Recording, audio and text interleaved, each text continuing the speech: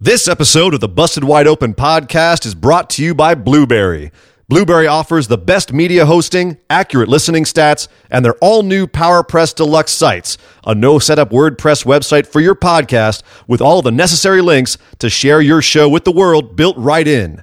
If you currently produce a podcast and are looking for a better media host or looking to start a new one from scratch, head over to orbitaljigsaw.com/BWO and sign up for the best media hosting and a PowerPress Deluxe site to get your first month absolutely free.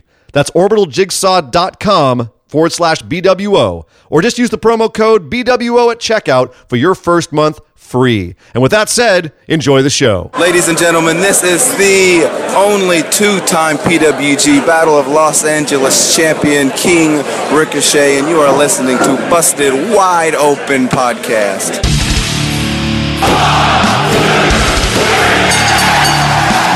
You're listening to the Busted Wide Open Podcast, dropping the elbow on the hottest topics in sports entertainment and the world of professional wrestling. With your hosts, Nick Howell and Sir Ian Dangerous. Coming to you from the Orbital Jigsaw Network Arena in sunny Southern California.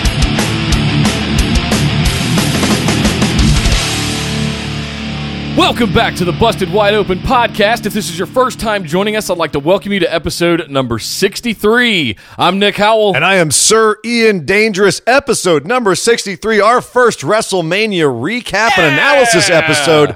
We just spent a huge weekend of wrestling and sports entertainment, watching a lot of stuff. And all we're going to be talking about today is WrestleMania and NXT TakeOver. But there's plenty to talk about later in the week that we're going to recap about the whole week and all the crazy stuff that went down in New Orleans, just all of the weekend, starting on Thursday. So much stuff happened. We get to talk about Ring of Honor's Super Card, and we talk about Joey Janela's Spring Break, among other things. Kaiju Big Battle. We can talk about that. So much Impact versus Lucha. Lots of stuff to talk about, but we'll save that for later in the week. Right now on this show, we have got to go over WrestleMania and NXT TakeOver. And why am I sore? I've watched like 20 hours of wrestling entertainment this weekend, and I feel like I've been in a match. Either you are sensing and like you're starting to interact with the wrestlers. You know, like your body is, you're sympathetic. Yes. Sympathetic aches and pains. Yes. Either that, or you're just really a tense watcher of wrestling. I'm just getting old. Maybe, I don't know. One of those things. Ouch! I prefer not to think about that. Yes. Let's go for the other two. Okay. But we got to get right into this. Let's go right ahead and talk about WrestleMania. Ian, I got to say, going into this WrestleMania, I was pretty excited. I was pretty optimistic about it. I was thinking good thoughts, and there were a lot of things that looked like we were going to get over the hump, so to speak, about certain things. And going into TakeOver, I think is the better way to say that. Going into the weekend is maybe the best way to say it. I was very, very, not skeptically optimistic. I was very optimistic about how I would feel at the end of this weekend. Well, and reasonably so. What an incredible card we had just on paper for both of these shows. Yeah. Especially TakeOver. I think that was a very obviously just stacked card front to back. But WrestleMania this year, and we have had some WrestleManias in the past few years where on paper the card was not as top to bottom stacked as it was this year. Like, just on paper, looking at this card, it was like, man, that's a lot of really good matches. And you can argue about the build to some of them, how well it was executed, but I really have to say that overall, coming into this WrestleMania, I was very excited about a lot of these matches. And also, I was really ready for a lot of swerves. I mean, you can look at we'll talk about our pick'ems after we're done with the whole show here. But which was a slaughter, by the way. I only know of one person in my entire group of wrestling friends who got more than half of these matches right. It was absolutely insane how many different ways these matches could have gone, right, and the amount of unpredictability on this show, to the point, and we'll get into this obviously at the very end, to the point that even the main event was something that people were 99.9% sure about, and we got swerved on that. And we will big time absolutely be discussing that, because that's probably one of the biggest stories to come out of this WrestleMania is the main event. but we've got to work our way there. We got to talk about everything about this WrestleMania. We're just going to go top to bottom. Start at the beginning. Let's start at the pre-show and talk about the Andre the Giant Battle Royale, which, to be honest, did not start the way I thought it was gonna. Because in past years, they started it with at least one or two featured entrances, and then the rest of the field kind of coming out en masse. And they did that with the women. With the women, but with the men, they were just all in the ring. And the first thing we were doing was going, let's count them and see, is that everybody? Is that everybody? Is there anyone in there that we actually called to win this or thought would going to? No one's in there that we thought was going to win this. You had thought Elias. I had thought a returning Big Cass. Neither of them were anywhere to be seen in this thing. No big show. The only big guy in there really was Connor and Kane and Baron Corbin. Baron Corbin, yeah. But that was, it was a bizarre opening to this match. And it was, it really was like the lower mid-card guys and pretty much all of the Raw tag division. And it was, and I think the audience felt the same way because they were all kind of like, oh, okay. We just cut away from the commentary desk to the hard cam and all of them were just standing in the ring. And I was like, wait, what? What? Did we miss the entrances? Yeah, it did. It was very odd. It made it feel less important too, which I didn't. Oh, that's a great way to put it. I didn't like. I was kind of like, okay, well, I guess this is just going to be a thing. Yeah. It felt very pre-show, and in previous years, it hasn't. It's actually felt like a real thing.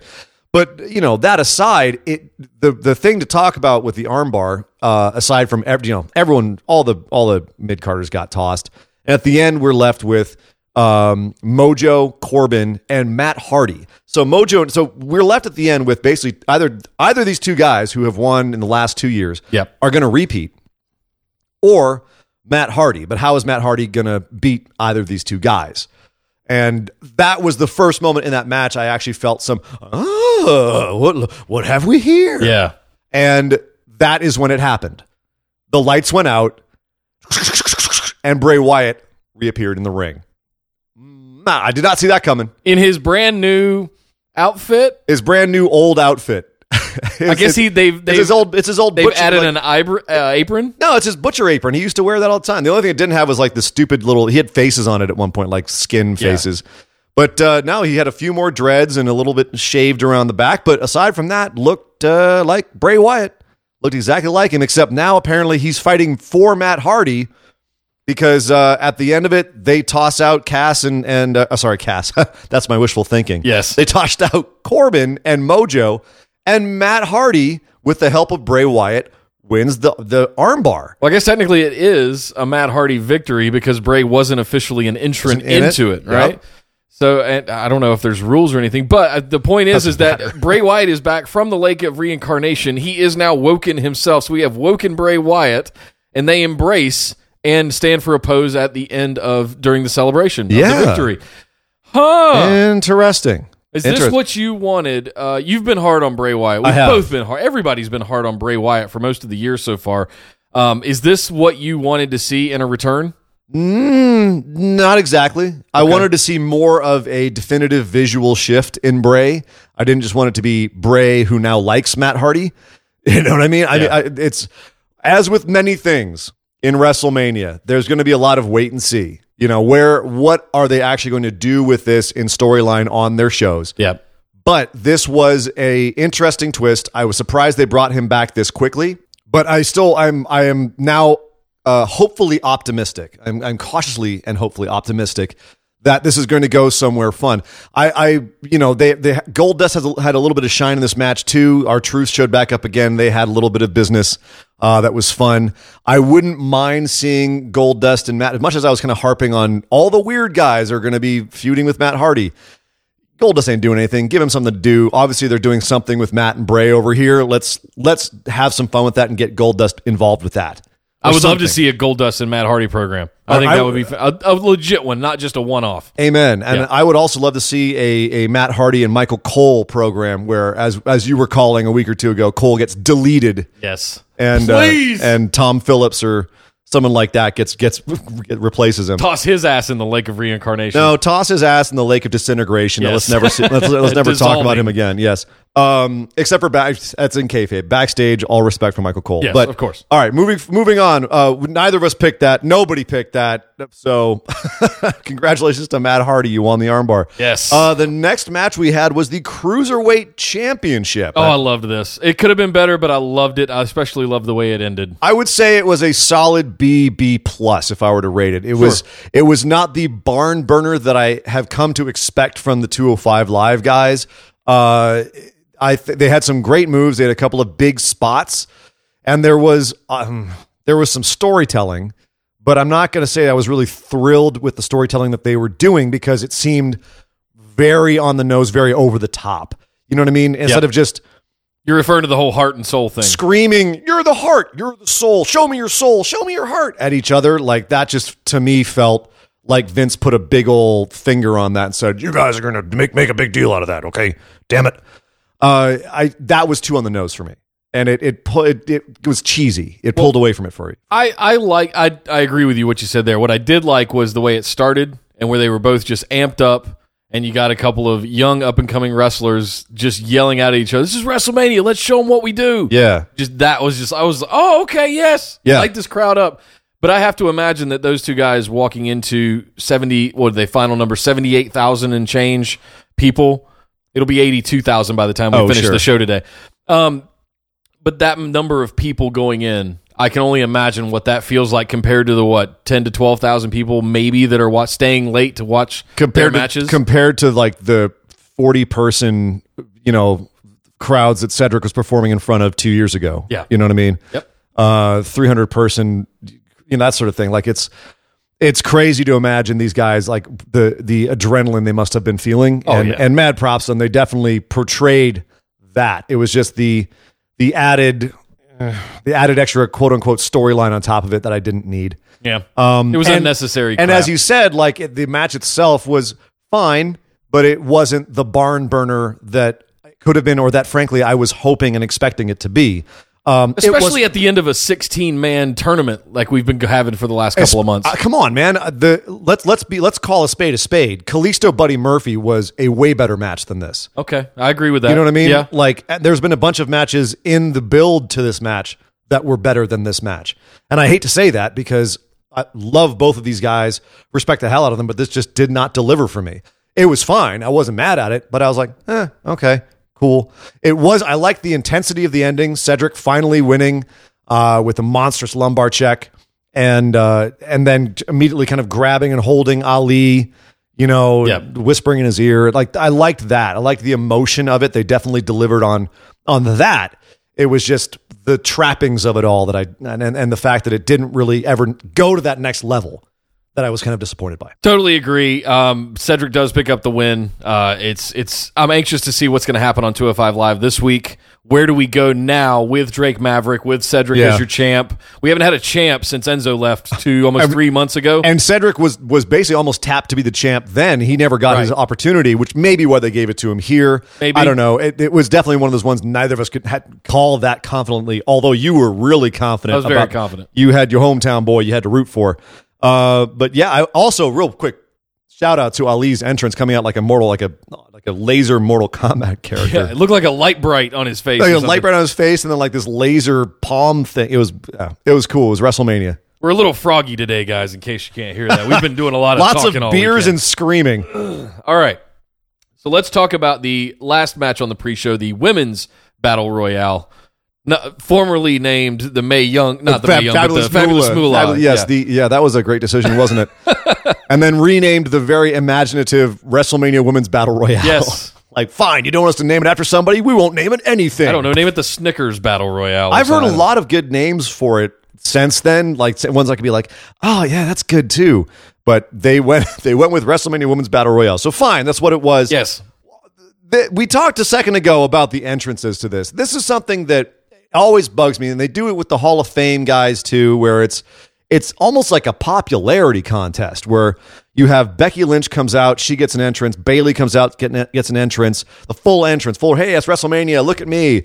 And then here's 20 other women, they all walk out together, kind of, lost in a shuffle. None of you get entrances, screw you.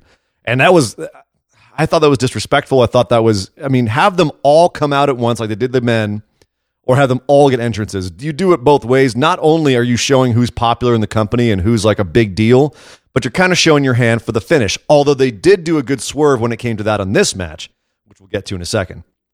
But I did not like how they did that. Me either, and I agree with you. They should have done all of them. Just do both of the men's and women's the same way. If you're going to start preaching equality and having these equality style match setups and everything, if you're going to just preload all of the men into the ring, preload all of the women into the ring. There's no way you can spend 20 plus minutes entrancing every one of those superstars out to the ring. I think the only difference is that in the men's battle royale, none of them were really potential main eventers, whereas about half the field in the women's was potential main eventers. People who've main evented pay-per-views. You had Natalya in there, Becky, Bayley, Sasha, Naomi, a lot of people who have either been champ or who could be champ again at any point, and who have main evented. So it's, it's not actually... And Carmella was in there, too. And Carmella was in there. For about a minute. For about a hot second, and then she got tossed out. There was some fun eliminations in this, I will say that. And I did like the fact that all the NXT chicks that they called up at one point just tossed everyone aside and we're all standing in the middle of the ring chanting NXT. That was cool. Seeing Bianca Belair make her first main roster appearance was great. She had a bunch of shine spots. She cracked her hair over Natalya in the belly, I think. Becky, I think was it Becky? It was Becky. Okay. She beat the crap and snapped her with the hair, and she did a 450 off the top rope, which I don't think we've seen her do. I don't think I've ever seen a female superstar do a 450 splash like that. Who's done that before? I'd have to think about it. But I know it's happened, but it's been a while, and two, I've never seen her do that. And she's got one more feather in her cap. One more thing that woman can do. Keep an eye on her for sure. But here was the big thing: was at the end of the match, we came down to Sasha and Bayley alone in the ring together, and they help each other to eliminate everybody else. And then at the end, it looks like they're about to have a match, and then Bayley turns on Sasha and tosses her over the top rope, and hey, Bayley wins. Not yet. Wait. Naomi was hiding outside the ring. She never officially got eliminated. Runs back inside, tosses Bayley in a heap out next to Sasha Banks, who gives her a look like, you dumb bitch. What have you done? So I thought, honestly, I did not see this coming. No one that I know, except my buddy Hilton, freak that he is, picked Naomi. I didn't see that one coming at all. It does make sense in hindsight to not have either Bayley or Sasha win, and that way their feud is still on the same level. I think that feud needs to exist outside of the title picture, if I'm being honest. Not even a title picture, but like just accolades. Like keep them on even footing, and that's what this did. And it also adds an extra wrinkle to it. So as far from a storytelling standpoint, I like the finish here. And also Naomi is a deserving winner of the first one. Sure. She's in the history books. You know what I mean? So I wasn't mad at it. No. And what I will say off the back of this as well, do we know any stakes that were involved with this? Is there anything that's going to happen with the winners? Does that grant them any kind of favor towards a championship opportunity? As much favor as it granted Mojo Rawley and Baron Corbin and Big Show and Cesaro. Sure. So okay. Fair enough. So yeah, no one really picked this one. No one picked anyone on that because it was just a wide open field and it was a nice big swerve at the end, but it was solid. But we want to talk solid. We got to go talk about the main show because then the real show kicked off. And the first thing we had on the main show was the Intercontinental Championship match and a monster entrance from Seth Rollins. They were doing some like AR stuff on the show. Entrances is going to be something that we return to a lot. 'Cause there was a lot of cool entrances and a lot of entrances that weren't so cool and some that were just very, very normal. And it seemed like they were all over the map. And I was kind of surprised that some people got like a big entrance and some people were just like, here's your normal entrance. Well, if Tech Guy can weigh in here for just a second, basically what they were doing for those that might not know, if you go back to the 2000s, James Cameron came up with a lot of the 3D technology that we got to use to see movies like Avatar and everything since they called it a Fusion 3D camera system. What they've been working on since is 3D without glasses. And it ties in very closely with this thing called augmented reality that you might see Facebook and Apple and others talk about what they're doing to introduce the concept of 3D by overlaying graphics over the top of a moving picture. They did something like that. I saw something online where they were doing something like that with AJ Styles and Nakamura, where they had taken video of them and then you could like put them in the middle of the street or whatever using an app. But yeah, no, they use some of that sometimes to good effect, sometimes not to such good effect. Having the stuff pop out, like Miz had a whole bunch of like words like awesome and stuff popping out of the stage. And it was, I don't know, for me, it was hit or miss. I was kind of like, oh, that's kind of cool. But if you look at the things like Asuka's masks coming out of the screen, yes, it's very ropey, but I give WWE all the credit in the world for kind of being up on the bleeding edge of I'll put it that this kind way. of tech. I'll put it this way. It's better than the pop-up words. The Snapchat filters. The Snapchat filters and the pop-up words on like the SmackDown and Raw promos. Ugh. Those are crap. Those are crap. But anyway, yeah, Seth had a monster crazy Game of Thrones themed entrance. And then the Miz had this big, like I said, kind of AR enhanced entrance and sent the Miztourage to the back and said, no, guys, I'm going to do this for my daughter. I'm going to get this on my own. Nice moment. Face Miz. They are definitely teasing some face Miz here. Although it's Corey Graves who's mostly doing the teasing of it. So who knows if that's actually going to happen. Sure. He could, here's the thing. Well, he could go away for a little bit and come back a face. I don't know. I don't think they should. You're wasting one of your best heels if you do that, but I could see it happening. Go be a good dad. We'll still be here. We'll still be here. Come on. Do what you got to do, Miz. Yeah. But then, and then the last and maybe least, Finn Balor came out to his like most basic theme. Like usually they have like the before his theme, and this time it was just nope, like right into the theme. And he comes out to some smoke and in black. We all had a pick. We had a bet, a side bet. What do they call them? The prop bets. Yeah. We had a prop bet. What color his outfit would be. No one got it right. He just went for basic Finn Balor black. It wasn't basic though. It had the rainbows on it, and they're dubbing this equality Finn Balor online. Well, yeah, the Finn, it's Balor Club for all, and he basically has his logo in rainbow colors, right? Kind of like like you said, like an equality thing. Sure. Which, cool. He came out, he had a bunch of people on stage dressed in rainbow colors and with the rainbow Balor symbol on it, and cool. I like that they're giving a nod to that. I feel like Finn is a guy who has one of those innately cool entrances normally. And of all the places to make it a little bit more simple, WrestleMania was an interesting choice. Agreed. Again, wasn't mad at it. I like that this, of all places, this is also where he's really promoting this and kind of, wearing that badge, if you will. But it was definitely an interesting choice. But again, can't complain about it. It's just an interesting choice. I'll say this: would I have preferred to have seen Demon Balor, Demon King come out, whatever you want to call, whatever the name of it is now? Yes, I would have liked to have seen that as part of this match. No, I would not have. Well, as opposed to what we got, that's where I'm fall down. I think there's a time and a place to promote that kind of stuff, and I don't know if this was the time to do that. But I think that given what we then had in the match and given the alternative. I don't think Demon Balor should have been involved in this match, especially because, as we will get to, Finn did not win this match. Fair. Okay. So Demon should not have been involved. Demon can't lose. I think the Demon at WrestleMania should be a special thing, and it should be in a one-on-one match, and it should be down the road a little bit. This should not his first big WrestleMania should not have been the place. So this was fine for me. As far as the context of the match, looking back at it, I'm like, yeah, it's fine. Give him a normal entrance or relatively normal entrance. No big deal. That being said, we called this match as being a show stealer, and it was the right one to start the show with because it was gangbusters. Yeah, it was. It was very good. It was almost too good because it kind of set the stage for, it ramped everything up really high, and as we found, it was a kind of a diminishing return throughout the rest of the show. Well, they definitely front-loaded the show with a lot of good matches, whether intentionally or not, and this definitely delivered for me. I was very excited by this match. A bunch of great spots, really fast-paced.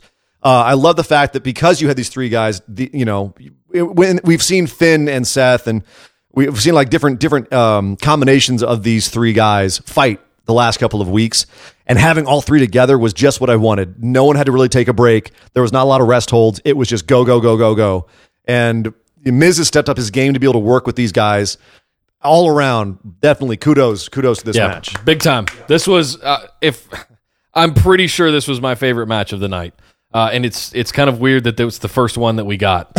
So we predicted that it would be a bit of a barn burner. We liked it. It wasn't as good as I think it could have been if they had been given a little bit more time to work to create that kind of environment. It did feel a little short, but it's also a 7-hour show, so we got to get moving. Yeah. Well, speaking of which, let's get moving. Yeah, Just to be clear, Seth Rollins is your new Grand Slam Intercontinental Champion. Yeah, and it's actually one of those things where when we were picking this, I couldn't pick it because I could see reasons for every different person to win. And the reason for Seth to get it was because he's been a workhorse for the last few months on Raw and for the WWE in general. Yep. And it's, every member of the Shield has to be a Grand Slam winner, of course, and now Seth gets his. Yep. So solely why I picked him. Yeah. I'll reveal the secret now. That's the 100% reason why I picked it. Not mad at it. Miz gets to go away if he wants, or he'll get some more free time so he doesn't have to promote the belt every week. Right. He can, be a dad.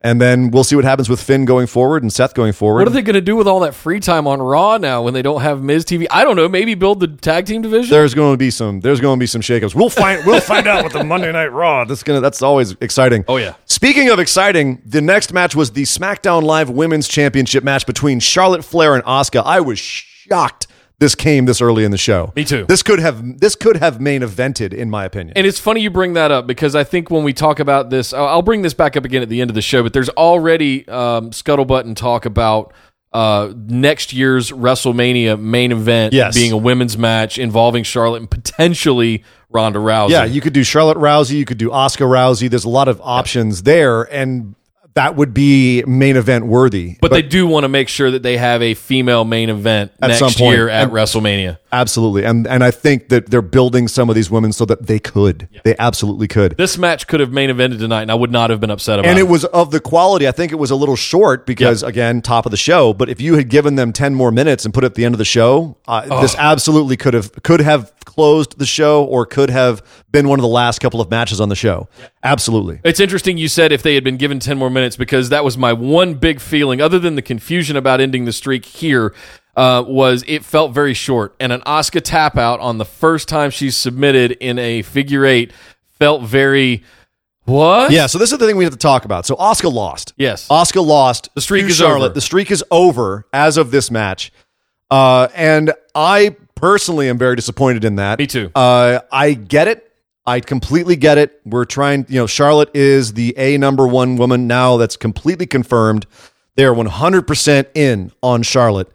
That's one more accolade under her belt. Not that she needed any more accolades, but hey, whatever. It's their company. Did you see that entrance? Back to the entrances. Charlotte's entrance was awesome. That was legendary. That was so good. Well, what was cool about it was a bit of a callback to Triple H's entrance at WrestleMania 30, where he was on the throne and had like the Viking skull mask, Terminator mask or whatever. The Viking skull mask. Terminator was next year. Oh, that's right. But then he was flanked by 3 Valkyries, and we later come to find out the Valkyries were Charlotte and Sasha Banks and Alexa Bliss. No kidding. In behind masks. Right. Well, this time you had Charlotte coming out as this golden queen on her throne, flanked by 3 what looked like Spartans. Yeah. Who were underneath the masks, played by guys from NXT, much in the same way that you had Triple H played with women from NXT. Yep.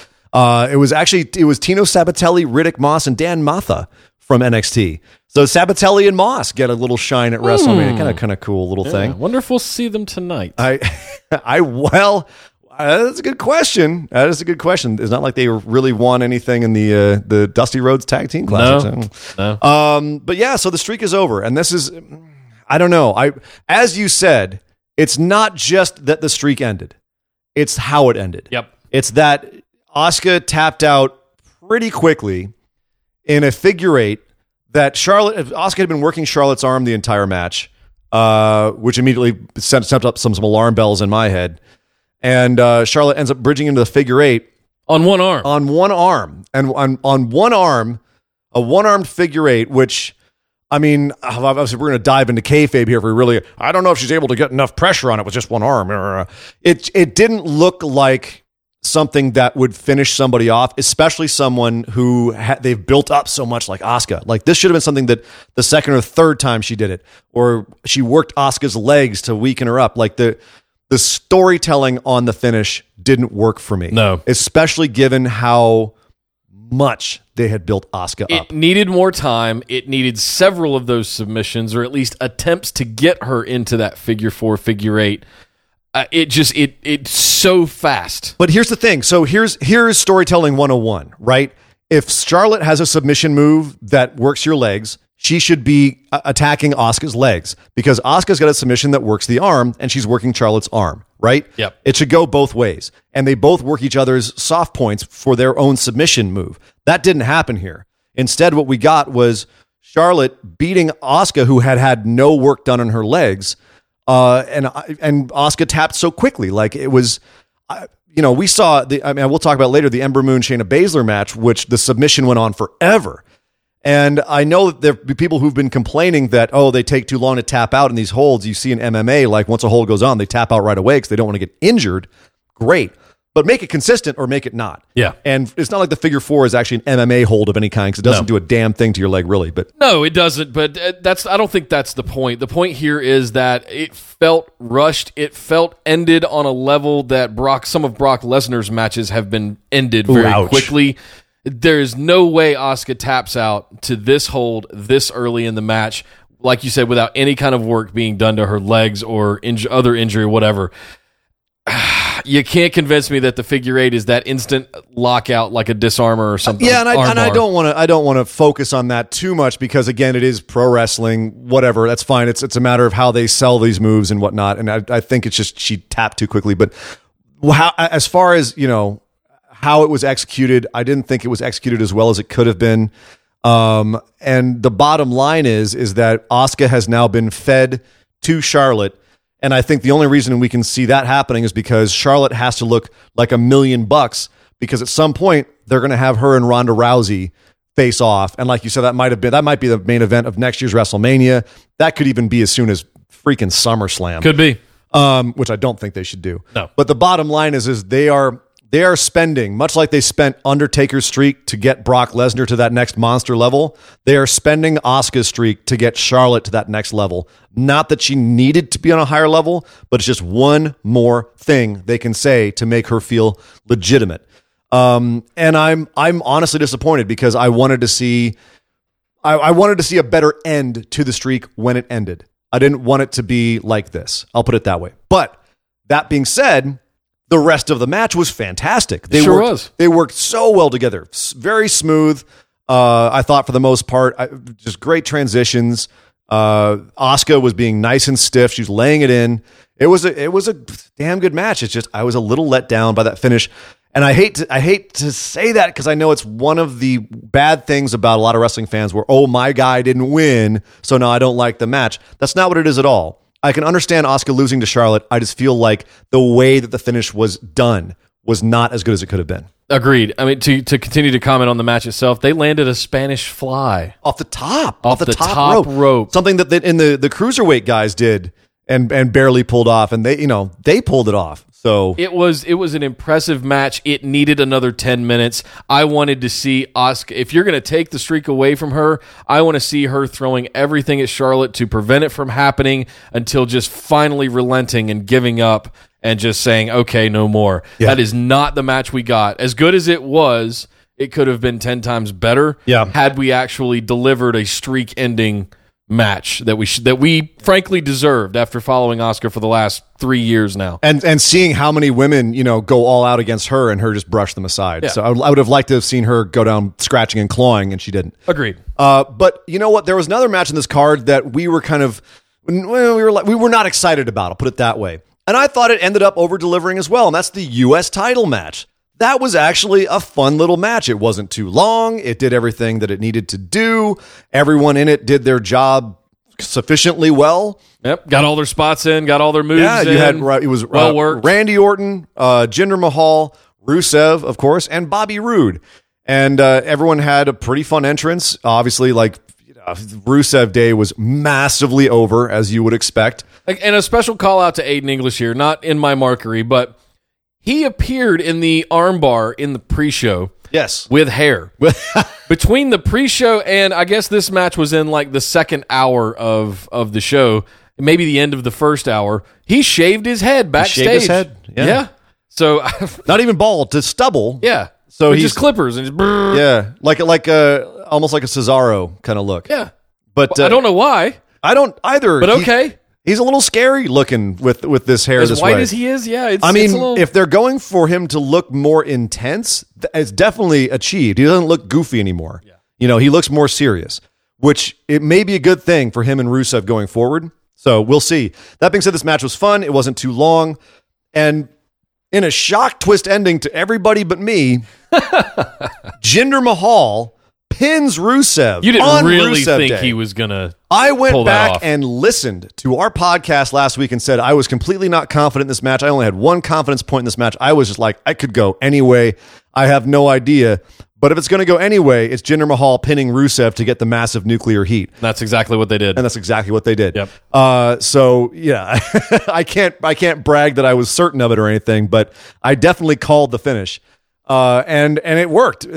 Immediate nuclear heat for Jinder picking up this title on Rusev Day on Rusev. So that's going to be fun going forward. It was nice to see Rusev in this match. Obviously, they were throwing him a bone at the end of the day because he wasn't supposed to be in this. No. And I am very curious to see what they do with Rusev in the future if they finally just commit to letting him be a face and chase after evil Jinder along with the other two guys. That could be fun. It's absolutely could be fun. Yeah, Aiden and the Singh brothers involved. Follow the money. Yeah. Follow the money, WWE. Don't be dumb and be mad because someone got over and you didn't plan it. All right, well, moving on to the next one, we had the Raw version of the corporate matches, I guess I'll say, which was Triple H and Stephanie versus Ronda Rousey and Kurt Angle. Yeah, one of the more exciting matches of the night on paper because this is one they were really promoting. It's Ronda Rousey's first match in the WWE. I was shocked they put this in the middle of the show, but as far like looking back over the card, the way that they timed everything out, it made sense to have in the middle of the show. As far as the ebb and flow of this show, this is the right place to put this. And I will be completely honest, this absolutely outdid any expectations I had for this match. I agree with that. I had very low expectations for it, so it was very easy to overperform it, but I expected it to be a series of orchestrated spots. Kind of was, but the swerves where we got Ronda and Triple H squaring off with each other, those were pretty interesting. Him just basically pinning the ref to the corner and going, just hang on a minute. Yeah. Well, I liked the build to this. The fact that, and it was a very obvious build in the beginning of this match where, Stephanie was basically pulling out every heel tactic possible with slapping Ronda from behind and yanking her ponytail and then running back to her corner and letting Triple H and Angle fight because of mixed match rules. And pulling just every little heel trick out of the book to make it so that Ronda couldn't tag in. And then, of course, when she does tag in, massive hot tag, everyone's losing their mind. And the match evolved from there. And as you said, there was a lot of nice moments that they found. They found a lot of spot moments or story moments in this match that, to me, didn't feel disjointed. It felt like everything built elegantly to the next moment. Whether it was Ronda finally squaring off with Triple H, as you said, which was a very eye-popping moment. Triple H laid hands on her first, dragged her out of the ring on the floor. Yeah. So as far as we've talked about this before, we've talked about the ethics and the morality of male versus female matches and gender equality and all of the rest of it, right? And they have to be very delicate about that in WWE. And typically, they will allow women to be aggressive on men, to have physicality with men, but not vice versa. So the way that they dealt with it in this match was to have Triple H do not exactly I wouldn't call it a very aggressive move on Ronda. It was he pulled her out of the ring and she went splat on the floor. It wasn't like he shoved her. It wasn't like he hit her or anything. Pedigreed her or something like that. Right. I think he threatened a pedigree, but he did happen. wrap her arms up one time to do it, but I think the Kurt fact of the matter is there was no straight up fighting a woman. Until she challenged him. She says, "You want some? Let's go." And the ref's trying to stop it. And Triple H goes, No. As you said, he puts him in the corner and goes, "No, ref, she wants to do this? Fine. We'll do this." And I thought that was a really elegant way to get into, the ability for them to have physicality. And it was also a really fun moment to have him try to square up with her and have her absolutely kick his ass, just go into Fist of the North Star punching in the corner where he just couldn't block all of the hits coming at him. And Ronda picked him up at one point on her shoulder. She did a roll through pickup on Triple H. It was incredible. Ronda looked like $1 million. Let me just stop everything real quick. whatever our hesitations were with her about her promo ability in the last few Raws, when she gets in this ring and wrestles, she is dynamite. Absolute 100% star power. I was floored by how good she was with her physicality, with her facial expressions, her shit talking, everything on point. I'm still withholding. I'm still withholding my excitement. I want to see what happens tonight. Specifically, I think she's going to have a spot tonight. I want to see what happens over the next few weeks beyond WrestleMania. I've been saying this since her debut. I want to see what happens once she works week to week on the main roster. And let's see what happens when she works with an actual wrestler as opposed to Stephanie McMahon. Thank you. Yes. Somebody who is not going to help her as much as Triple H probably heled her. Well, in the coaching and getting like ready for this match, yes. sure. He was very loudly calling the match. Worse than John Cena usually does. The Angle definitely looked lost at some points, and Trips was leading him by the nose. But you know what? This was wonderfully delivered. It exceeded my expectations. The several spots where, there was one thing that stood out to me, and it was that Stephanie resisting the armbar. She would constantly get it. It took 3 or 4 times to finally break it down to the point where she got it locked in. And right beside of him, Kurt locked in the ankle lock onto Triple H, and they got a side-by-side submission. But what was great is that was a false finish, and we thought that was going to be the end, and then Triple H threw Angle into Rousey, and it was like, oh shoot, the golden shovel's coming. You know what I mean? Trips goes over. It's that time. It was definitely a match where, although I had picked Angle and Rousey to win, I was like, how can you have Rousey lose on her first night? I could definitely have seen Triple H beating Angle, pinning Angle, and then having a feud going forward because Rousey never actually got beat. So I'm so glad they didn't go with that. I'm so glad it was a clean win. Rousey almost breaks Stephanie's arm, and Stephanie immediately taps out when she gets her in that classic armbar. Very happy with this. Kurt, by the way, also, he's definitely lost a step, but he looked great in there. He pulled all the Kurt Angle moves out of it, pulled down the he was wearing the old singlet. Yes, the old USA singlet. And I think there was even a moment we were watching this where I said to you, Ian, we're watching Kurt Angle and Triple H wrestle in 2018. This is amazing. It was what I had hoped coming out of Survivor Series, which I felt, and it was one of those things where after Survivor Series we said we had to see where this ends up, because if this goes nowhere, this is going to be a crap Survivor Series. Yep. But now we can look back and say, no, that built to a match at WrestleMania. I'm okay with that Survivor Series now. Yep. I am. It built to something. And it built to a damn good match. Yeah. It was a lot better than I thought it was. Let's move on. Let's see what happens on Raw tonight. We both picked Rousey and Angle to win that one. Yes. Thankfully, they did. Yes. Well, let's move over to the SmackDown Live Tag Championship, which had the Usos, the New Day, and the Bludgeon Brothers in a triple threat match. This was all about the entrances. All about the entrances. That's a great way to put it. And it was all about the Bludgeon Brothers. It was. There really wasn't much else going on in this match. The pancake midgets. There's definitely the pancake midgets. Yeah. It's little person.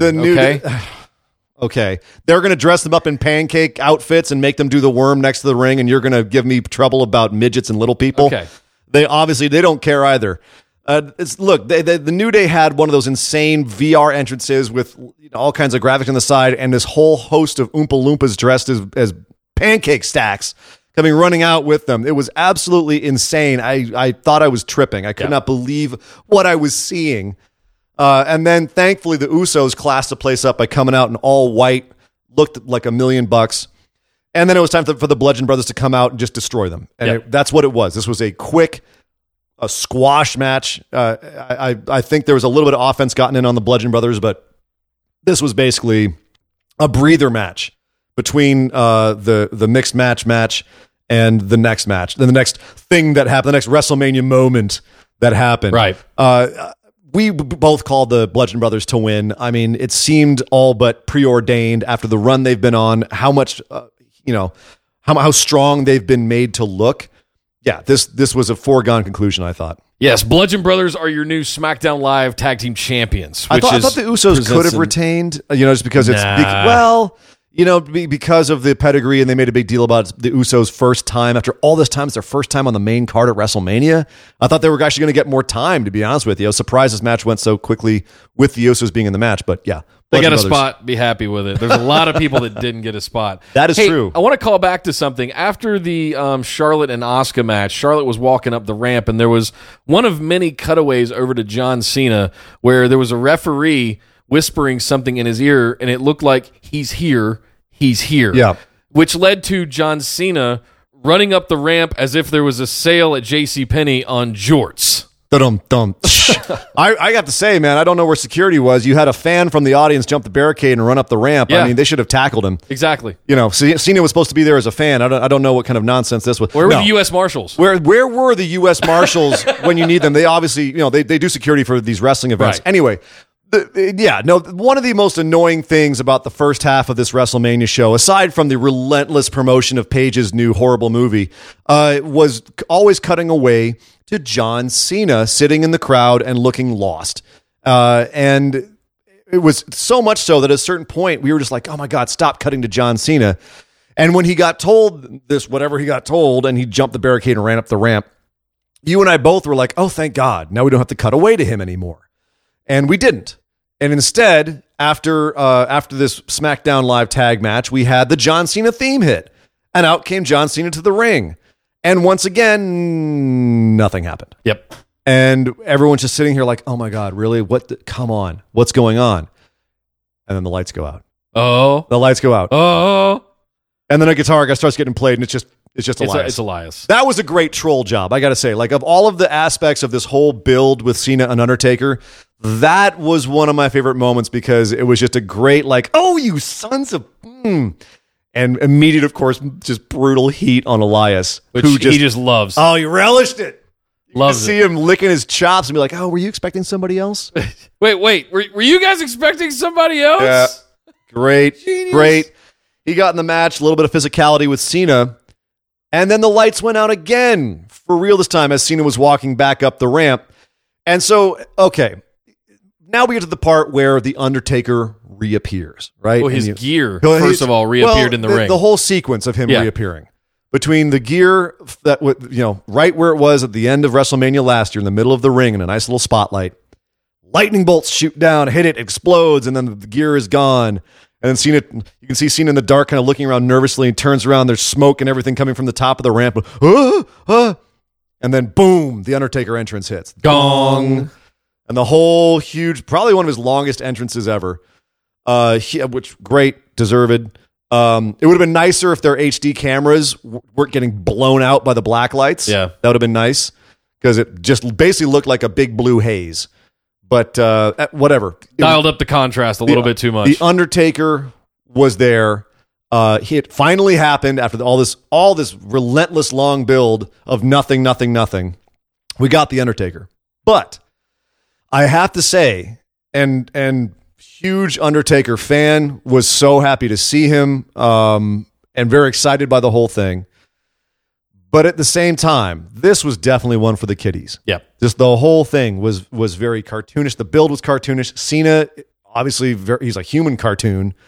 And ultimately, what this came down to was almost like a cartoon of, your buddy John Cena called down this evil god, and the evil god showed up and whooped your boy's ass. Because that's what happened. Yep. Undertaker got in the ring, took everything off, did all the moves with the hat off and the eyeballs rolled back, and then he proceeded to pull off every single one of his classic moves against John Cena, squashed him, and left. But as John Cena, you're kind of okay with that, though. The Undertaker just whooped your ass at WrestleMania, and I'd still be okay with that. Again, if I were a kid watching this, I would have been like, that's so cool. Oh, wow, Undertaker. Undertaker looked like $1 million. Yeah. Okay, maybe not $1 million. He looked like $100,000. He's not looking like $1 million anymore. He looked as good as I expected him to look. Yeah. As he could possibly have looked. Well, at least he got that hip replacement, and he can actually walk now. He can walk. He can do old school again. Like he's smoother than he was last year fighting Roman, where he looked terrible. Yep. Cena did a great job of selling him. Undertaker did a sit-up at once. Cena was going for the five-knuckle shuffle. Undertaker sat up on him, and it looked like Cena's legs kept moving, but Cena's upper torso just stayed in place. Oh, God. Yep. This was fun in a nostalgia way, and if I had shut my brain off, I was definitely like, this is great. This is awesome. But then, of course, the critical side of me was like, yeah, okay. I don't know why everybody thought Biker Taker was going to show up. Probably because of the Kid Rock thing, but It was absolutely the Kid Rock thing. There was not one inkling of anything inside me that said Biker Taker is going to come out. It was definitely going to be the Dead Man for the gong, for the entrance, for all of that stuff.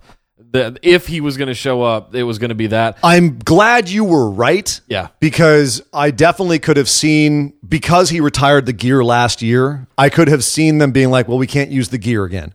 And they found a really elegant way to get him back into the gear with the showing it in the ring and the lightning bolts. And it's like you summoned him from hell or whatever. That was all right. Cool. I was fine with them using that as like a cheap, quick comic book way of resurrecting somebody. Yeah. You know what I mean?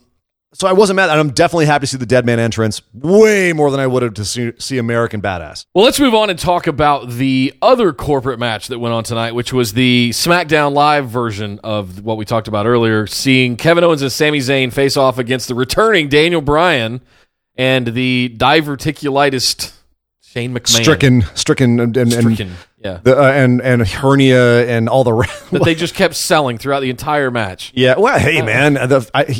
You don't get diverticulitis from wrestling. So apparently he legit had diverticulitis, and he's wrestling 2 weeks later, so props to him. And who knows? And then the hernia and the rest of it, I don't know, man. The fact of the matter is he wrestled and did a coast-to-coast in the middle of this match, too. I mean, come on, Shane. He was selling his guts the whole time, or his midsection the whole time. Yeah, but he was also letting Sammy and Kevin jump up and down on his midsection, so it couldn't have been that bad, I would think. But no, this was a way to have a hot tag for Daniel Bryan coming in. Kevin Owens and Sami Zayn attacked them they didn't have an entrance, they just attacked them from the side of the ring. They powerbombed Daniel Bryan on the apron to start the match. So he was out for a while and then finally climbed back up, and then of course enormous pop when he came out in the first place. Right. Enormous pop when he finally got tagged in.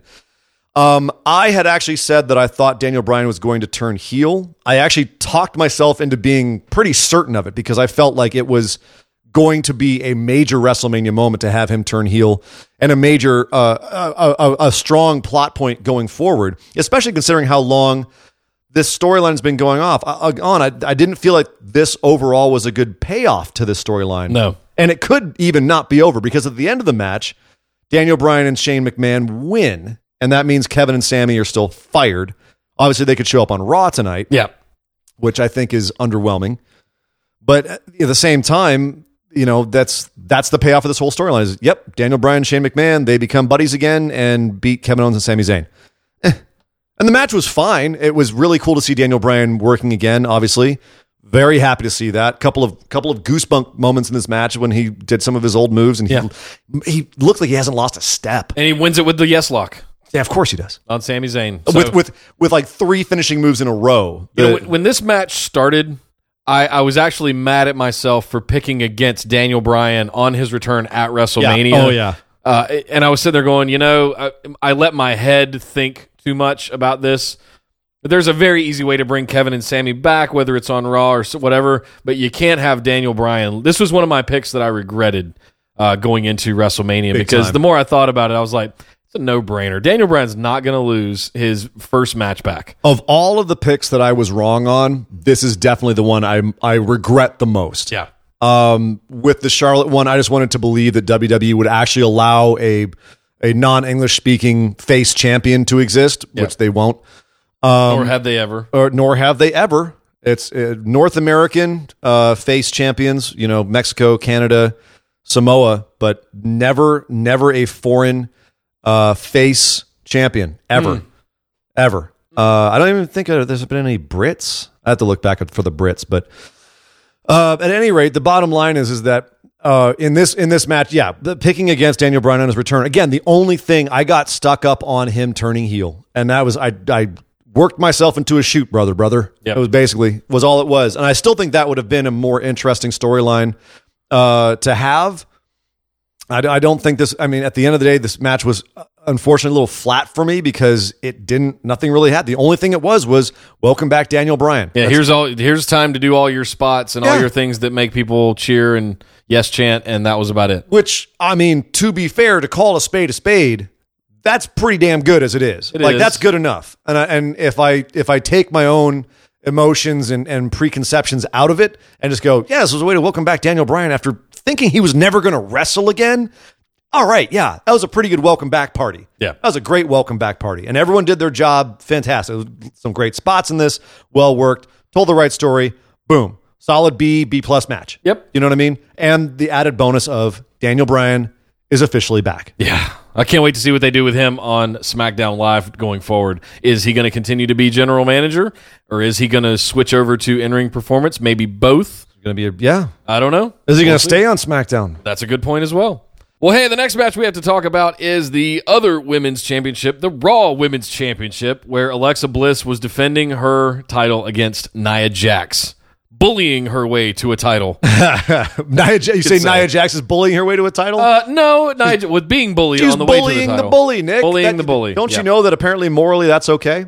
No, so the build to this was pretty straightforward. Yep. Alexa Bliss is a bad human being. She's a bully. She's been bullying Nia, who's been bullied her entire life. And now it's Nia's time to get her revenge. I hated this whole angle. Oh, really? I did not like it at all, especially when they they dialed it up the last couple of weeks, and I just started to get really kind of on me. Is it too on the nose, or yeah, just too much, man. You know what? She's been wrestling in the WWE for more than a year now, and I have my own issues with the way Nia Jax wrestles. Full disclosure, all listeners and you know this. But that aside, she wrestles like a big guy, and you love big guys. Just too much. She's not strong enough to do the Beals properly. That's my hang up on her. She throws them, whips them around by their hair. The point is that I thought the bullying stuff was very akin to the stuff that we hated earlier in the year with Mickie James and the old lady stuff. Yeah. It's kind of it's a callback to me for Bayley, This Is Your Life. Oof. Which is just this kind of shit. I'm done with it. I don't want this kind of Vince Russo-esque shit anymore. Next thing you know, Alexa Bliss is going to be wrestling somebody in a bikini in a kiddie pool of pudding. You know, and I don't want this kind of Mean Girls bullshit. I want athletes. I want superstars with a light frosting of soap opera drama on top of it, not the other way around. Well, then you're watching the wrong show, man. I understand. That's WWE in a nutshell. And not only that, but calling back to those other ones, I think this was the best built of those soap opera drama, Mean Girls type things. Why? Because I thought it had more genuine emotion coming from Nia. I think that it didn't really kind of start going off the rails until the very end, where the Mickie James one just started off way too far down the track, like way too on the nose. And also, I think one thing that I had a criticism of that at the time was, why call out someone's perceived shortcomings when what you should be doing is planting the seeds that those are there, but giving reasons why they don't actually exist. Whereas they weren't defending Bayley. They weren't defending Mickie James. With Nia, they gave her the defense of, it doesn't matter what you think in terms of my size or my intelligence. It doesn't matter what. Sorry. That's correct. With her, it was, you know what? You can think that, but check this out. I'm smart, I'm strong, and I'm going to kick your ass. And that was basically the crux of the whole bullying angle, was Alexa Bliss was being a bully and Nia Jax was rejecting that perception of her and doing it in a way that proved that her shortcomings weren't in fact shortcomings. They were part of what made her strong. And I like the fact that the only point at which I'll agree with you that they went overboard was after the match, where Jonathan Coachman would not actually shut the hell up about, this is for everybody who's ever been told that you are not good enough, for anyone who's ever been bullied. Shut up, Coachman. We get it. We freaking get it. And it's not like WWE has ever been subtle, but that was the point at which I went, all right, now you, and there was a couple of little things with the fat jokes in the last week or two of this build where I was like, no, you're pushing a little too far. Yeah. But the Coachman just diatribe after this match really turned me off. He just turns me off in general. Well, that too. Personally, I liked this match a lot. I thought this was performed as well as I could have expected it to be performed. I thought that they told the story perfectly. Nia looked like she was out for revenge, and she got it. Yeah. I like the fact she came down just all business and took out Mickie James first thing so Alexa had no protection. And then it was just Alexa basically fighting for her life this entire match and finding any weaselly, squirrely way she could to stay alive, whether it was gouging the eyes or taking out the leg, and Nia just overcoming everything. And I like the finish with the gigantic Samoan drop off the top rope, which was a gnarly move, or the middle rope. Still, it was a gnarly move. I was biting knuckles that while she was climbing up the rope. No, don't kill Alexa, please. Oh, come on. Don't do it. She executed it as well as could possibly be done. We saw it was well done. Yeah, and I think that everything there was at no point in this match where I thought Nia looked botchy or unsure. I thought she looked great this entire match. Whipping Mickie James back and forth on the barricade was a really cool spot. That was fantastic. That was a really cool spot. It looked crazy. Yeah. And that's it. Here's the thing. You like big dudes doing big dude moves. And that was one that reminded me a lot of big dudes doing big moves, where the little guy is going to have to ragdoll and just take the hit. It reminded me of Hulk in the Avengers movie where he's thrashing Loki. Yeah. I am a god. Bam, bam. That's what I thought of when I saw that. But, I've been down on Nia. I think this was the right move to put the belt on Nia, to have the overcoming of adversity and all of that stuff, and the bullying and things like that. Sure, it's a great move for the kids. It's a great story to tell. This is not the kind of, I don't need a morality lesson in my wrestling from meetings WWE. every week. Right. WWE is not who I've grown up learning lessons of morality from, is the way that I say that. Well, that's kind of what I'm saying, is I didn't need the after-school special finish on this. Yeah. I got it enough from just watching the build and the match. You didn't need the extra push it home at the end. That's when it went too far for me. So I agree with you on that. But yes, Nia Jax is now your Raw Women's Champ. I thought this delivered exactly what it was supposed to deliver, and we both picked Nia to win. We both also picked a cash in to happen on this show, and that didn't happen at all. More about that later. I have a lot to say about that. Yeah, that was interesting. But we got to move on and talk about the WWE Championship match, the dream match between AJ Styles and Nakamura, possibly the second biggest disappointment of the night. Yeah, not so dreamy. No. It what was dreamy here? as hell to see these two guys in the ring together. It was dreamy as hell to see them after the match kind of showing some good sportsmanship, which we'll talk more about in just a second. Oh, yeah. I don't know. This felt like the prologue of a really good novel. Yes. And that's what I'm hoping, that we're going to get to Act 1 of the novel between now and SummerSlam. And this is going to go on for a year or more. If they're smart, this is how they're going to play this. Maybe. I mean, they turned off a lot of casual fans with this again, because Nakamura was on the edge as it was in terms of people's perception of him as being overhyped. And, this was supposed to be the one where we went, oh, there's Nakamura. Okay, that's why we should be excited about him. That's why people who don't know about him should be excited about him. And unfortunately, what they gave us was the first half of a Japanese-style wrestling match, which is much slower. It's more hold and move driven. It's just it's very deliberate, right? It's move, transition to move, and ultimately builds up to a higher level and a lot of reversals, a lot of false finishes. That wasn't what happened here. We had the first half of it, and all of a sudden it was Styles Clash and done, and AJ Styles wins. And there were a couple of moves getting pulled out. We haven't seen Nakamura do the landslide in WWE. There were some very cool spots. Nakamura was definitely laying in his stuff a lot tighter with AJ Styles. These guys obviously were working a little more strong together. I liked it. But as I was saying, when we were watching the match, I felt like they never got out of second gear. No. I didn't feel like they went to the next level. And if this does continue, which I can only imagine it will, because ... end of the match, they're having a beautiful moment, kind of like at the end of Asuka Charlotte match, where Asuka puts over Charlotte. You're the real champ, Charlotte. Charlotte was ready for Asuka, and that whole thing, kind of like Daniel Bryan talking up Roman Reigns, just ugh. But in this one, you had Nakamura grab the title belt, walk over to AJ, and kneel in front of him and present it to him. And as AJ took it and held it high, Nakamura hits him in the nuts. Low blow. Low blows him. I think I was even saying he was going to hit him with the title. I was like, wait for it. Yeah, I was like, oh, something's going to happen here. No, this is not going to end well. He put his whole arm up in that crotch and just crushed AJ's. and then proceeded to continue to beat the hell out of him outside the ring and give him like an execution style Kinshasa outside of the ring. I called Daniel Bryan for the heel turn. I was not seeing the Nakamura swerve. Me either, but not until after the match. And I think we were about 5 minutes into the match, and Nakamura was just getting all the offense in, and I was just convinced at that point Styles is winning this.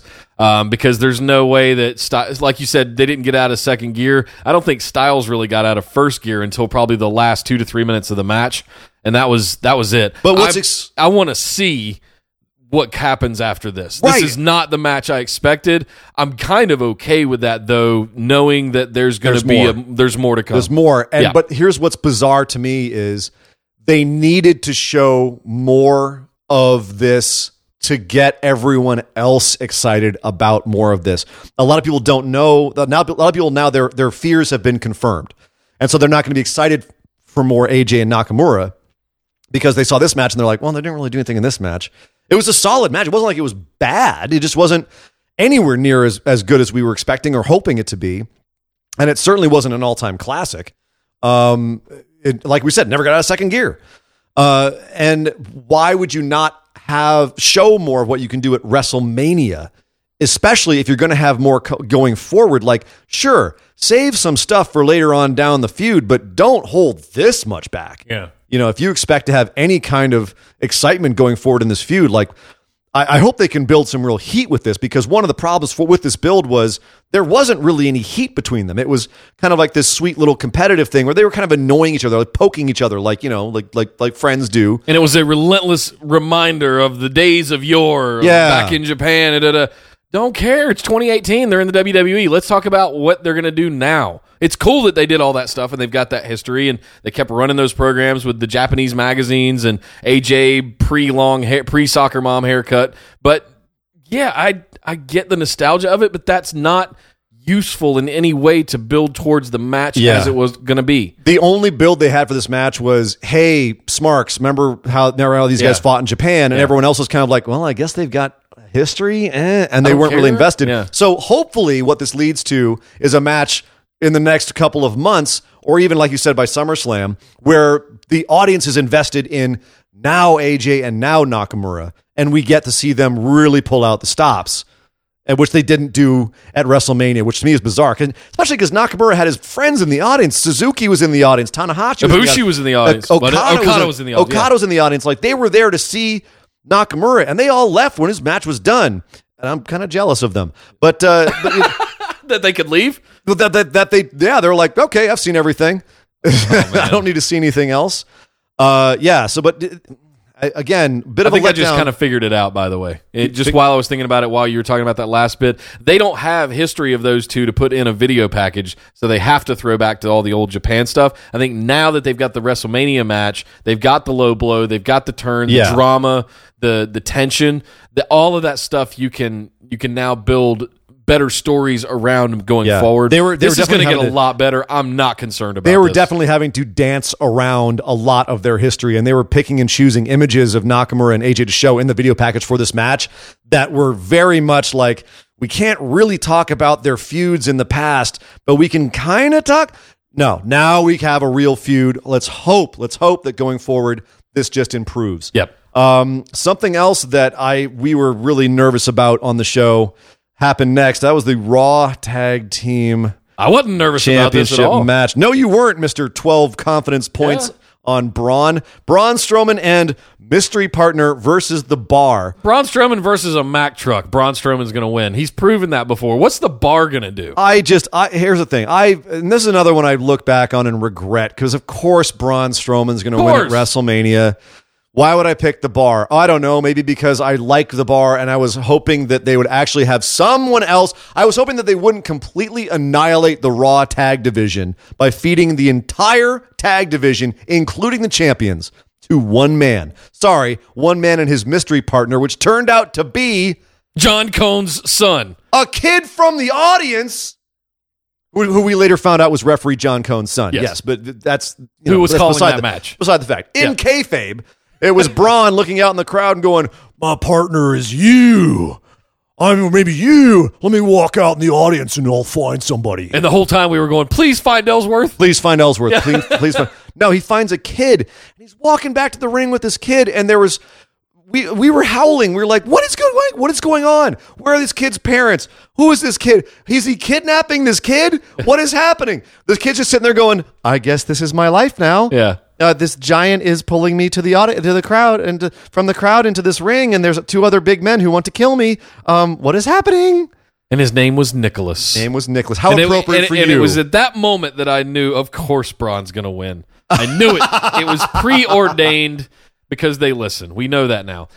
Oh, stop. Good God. I thought this is probably, aside from the one we're going to talk about next, this is probably one of the more controversial sided kind of debates about who liked it and who thought it was crap. Like most of the couch smarks are going to hate this because of it's not a real tag team, and why are they have Braun Strowman winning the belts? And there's the guys like me that are just like, that's kind of a cool WrestleMania moment. Kid got a cool thing. His dad, John Cole, probably asked for it a long time ago. Vince was like, yeah, sure, you're going to have it. Fine. I'm not wrapped around the axle about this. I'm anxious to see, can we get past the Bar and Ambrose and Rollins? Because that was kind of legacy stuff, and let's go talk about the teams that are coming up. Let's talk about the Good Brothers. Let's talk about Revival. Let's talk about the other tag teams. What's there to talk about? They all got murdered by your boy Braun Strowman. The entire tag division is in tatters, including the champions, and they've completely ruined the Raw. I'm one of those guys who's like, I actually see it both ways. I can see how this is as much as I think it's pandering, it's also right in WWE's wheelhouse when it comes to like, hey kids, you can be a superstar too. And and kids out there in the audience, or you putting yourself in this kid's shoes and be like, oh, I could go in the ring with Braun Strowman. He could have picked me. Tag me in, Braun. He's being portrayed as like the gentle giant who'll fight for the kids. It was very 1980s, like almost like a Hulk Hogan, or thinking about the Hall of Fame this year, Hillbilly Jim. Yeah. That's what he did with Hillbilly Jim. He picked him out of the audience, right? Yep. It was very much like just that old school pandering to the kids WWE, which from a business standpoint, I completely get. Oh yeah, make Braun the big lovable teddy bear that like tosses the stuff around, and Sheamus and Cesaro come in on a float like a New Orleans float, and Braun goes and just throws it off the side of the stage. Sure, all right, I get that. Here's the problem. Now you have to do a whole ton of work, WWE, to save your Raw tag division, because it looks like shit right now. I think this was a reset. If we look at this kind of pragmatically, I 100% agree with you. It's in tatters. It's a mess, and it has been for most of the last year. And I think I'm looking at this as a bit of a reset. Let's reset everything. Let's have some fun with it at WrestleMania, and come the Monday afterwards, we'll address it somehow by doing some kind of find the number one contender to go face Braun to get the titles back, mini tournament to build this division back up, because it needs it. It really does. I mean, here's the thing: is that it's wrestling. It won't take that long to actually reset it. I can roll my eyes all I want at this, but it is something that they could pretty easily pull the plane up on. You know what I mean? It's just a matter of does Braun and Nicholas come out on Monday Night Raw now with both of them with the belts? It's already confirmed they're coming out. Nicholas is coming out with the belt. He's coming out with the belt tonight. Here's the thing. He's obviously the ref's son. He can go where the hell he wants. It just is not going to make much sense in logic. But okay, what is this kid doesn't have to go to school now because he's a tag team partner with Braun? The youngest champion of all time has the record that will never be beaten because the kid's 10. This kid will go to school as a tag team champion. Can you imagine? He was regardless of how popular he is now, his dad being a WWE referee, now he gets to go as a tag team champion. You think he wasn't getting bullied before? He's going to get bullied now. Swimming in it. He's going to be bullied. Oh, no, not bullied. He's going to get bullied. Whatever. Yeah, where's your big buddy Braun now, huh? Pat, pat, pat. Give me your lunch money. Yeah, pretty much. So, no, here's the thing. They're going to have to hit a hard reset on this tag division. They're going to have to either do one of two things. Get Braun the hell away from it, and then have reestablish who the big tag teams are, or bring up a big tag team from NXT to revitalize the division, or have the Bar absolutely murder Braun somehow, whether it's with weapons or something. Have them put him away and show how vicious they are and reestablish how strong they are. That's because right now they got nothing in the tag division. Yeah. I don't think it's going to be the Bar. I really don't. I think that the Bar was the last remnants of like the last year. That's too bad because that's the story is the hard reset story of Cesaro's career. But yeah, we'll see. But you know what, Nick? We got to do it, man. It's that time. As we said, this show kind of went gradually downhill towards the end. Whether it be AJ Styles underperforming, AJ Styles Nakamura underperforming, or Braun Strowman picking a kid out of the audience for his partner. We got to talk about the main event. Yep. Because I don't know anybody who was actually looking forward to this. Even Roman Reigns fans were kind of like, all right, let's get this over with. But man, it underperformed even on that metric. Everything that I had heard aligned with our viewpoint of ripping the Band-Aid off and getting past this. It is what it is. It's going to be what it is. We've got to move past it. Yep. It's the long-awaited coronation of Roman Reigns. We've been building up Brock as champion for the last year. Now it's finally time for Roman to get the championship. Brock can move on to whatever, and Roman can be champion, and he can have his big WrestleMania moment. Whoop-de-doo. We could have the belt on TV again. We were having big thing. Over-under on no one's kicked out of the F5 in over a year. It took 3 to put down Undertaker, but since then, no one's kicked out of it pretty much. Yep. One took down Samoa Joe. One took down Braun Strowman. One took down Kane. We were having an over-under on how many Roman was going to kick out of. We said somewhere around 3. I said 3. You said 3. Under. You said under. I said that. under. I said, 3 or under, basically, which I thought was a reasonable amount for him to kick out of, look strong, and still pull out a victory. He ended up taking 6. 6. One of which was onto the announce table. One of which through an announce table. Yeah. 6. And in addition to a relentless barrage of German and belly-to-belly suplexes, I lost count of those. I don't know how many. I don't think he beat Cena's record, but it was close. In addition, he got put through the table. In addition, Brock did his Randy Orton move, the same thing that made the match that stopped the match with Randy Orton, where he basically took his elbow as though it were a hard-edged blunt instrument and basically rammed it into Roman Reigns' hairline until he split him open, and Roman Reigns started hard way bleeding everywhere, like gushing blood. But definitely the most exciting part of the match, because you don't see that kind of blood in WWE anymore. You see like a little trickle every now and then, but you don't see gushing crimson mask kind of stuff anymore. And that was definitely a sit up and holy shit moment. Because, again, that's what stopped the Randy Orton match. Yeah. You know what I mean? But he gave Randy one that was just too big. It was what was it, 7 staples or something like that. It was ridiculous. So he definitely gave Roman a better one where they could have continued the match. But shortly after that, I mean, maybe he busted him up too much because they went to a real quick finish after that. Roman had like a quick Hulk up moment, and then he was put down by the 6th F5 to keep him down. 1, 2, 3. Brock Lesnar is still the champion. Retains. What the actual F just happened? And this wasn't like a what the F actually just happened, like with the Undertaker's streak, where people were shocked and buzz. No. This was shock and disappointment. And oh God, what? No. We don't want either of these guys to have a belt, but at least we had gotten used to the idea of Roman taking it, and we could see a way that could become exciting. We are sick and tired of Brock having it, showing up and annihilating whoever in a boring match, in the same match we've seen time and time again, with the same Paul Heyman promo to lead up to it time and time again. We had gotten used to the idea that Roman Reigns was going to take it here. Fine, he stands tall, Roman Reigns' music, blah, blah, blah. What was the possible storyline they were trying to portray here other than, and this is something that my girl said when she was watching it, maybe they're going for sympathy for Roman? Maybe they're going for, like, hey, don't you feel bad for Roman now?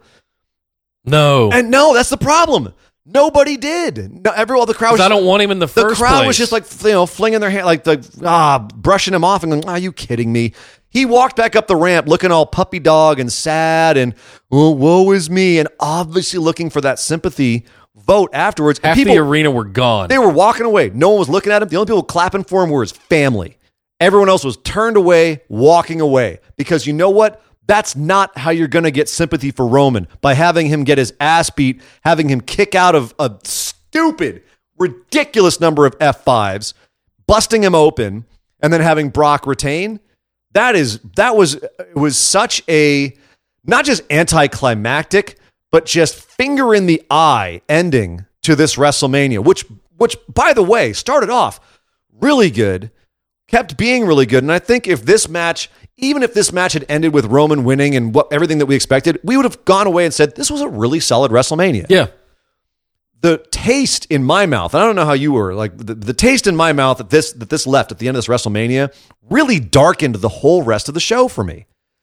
And I look back and I keep trying to find those bright. Oh, that Ronda Rousey match was really good. Oh, the IC match was really good. Charlotte Asuka was good until the finish.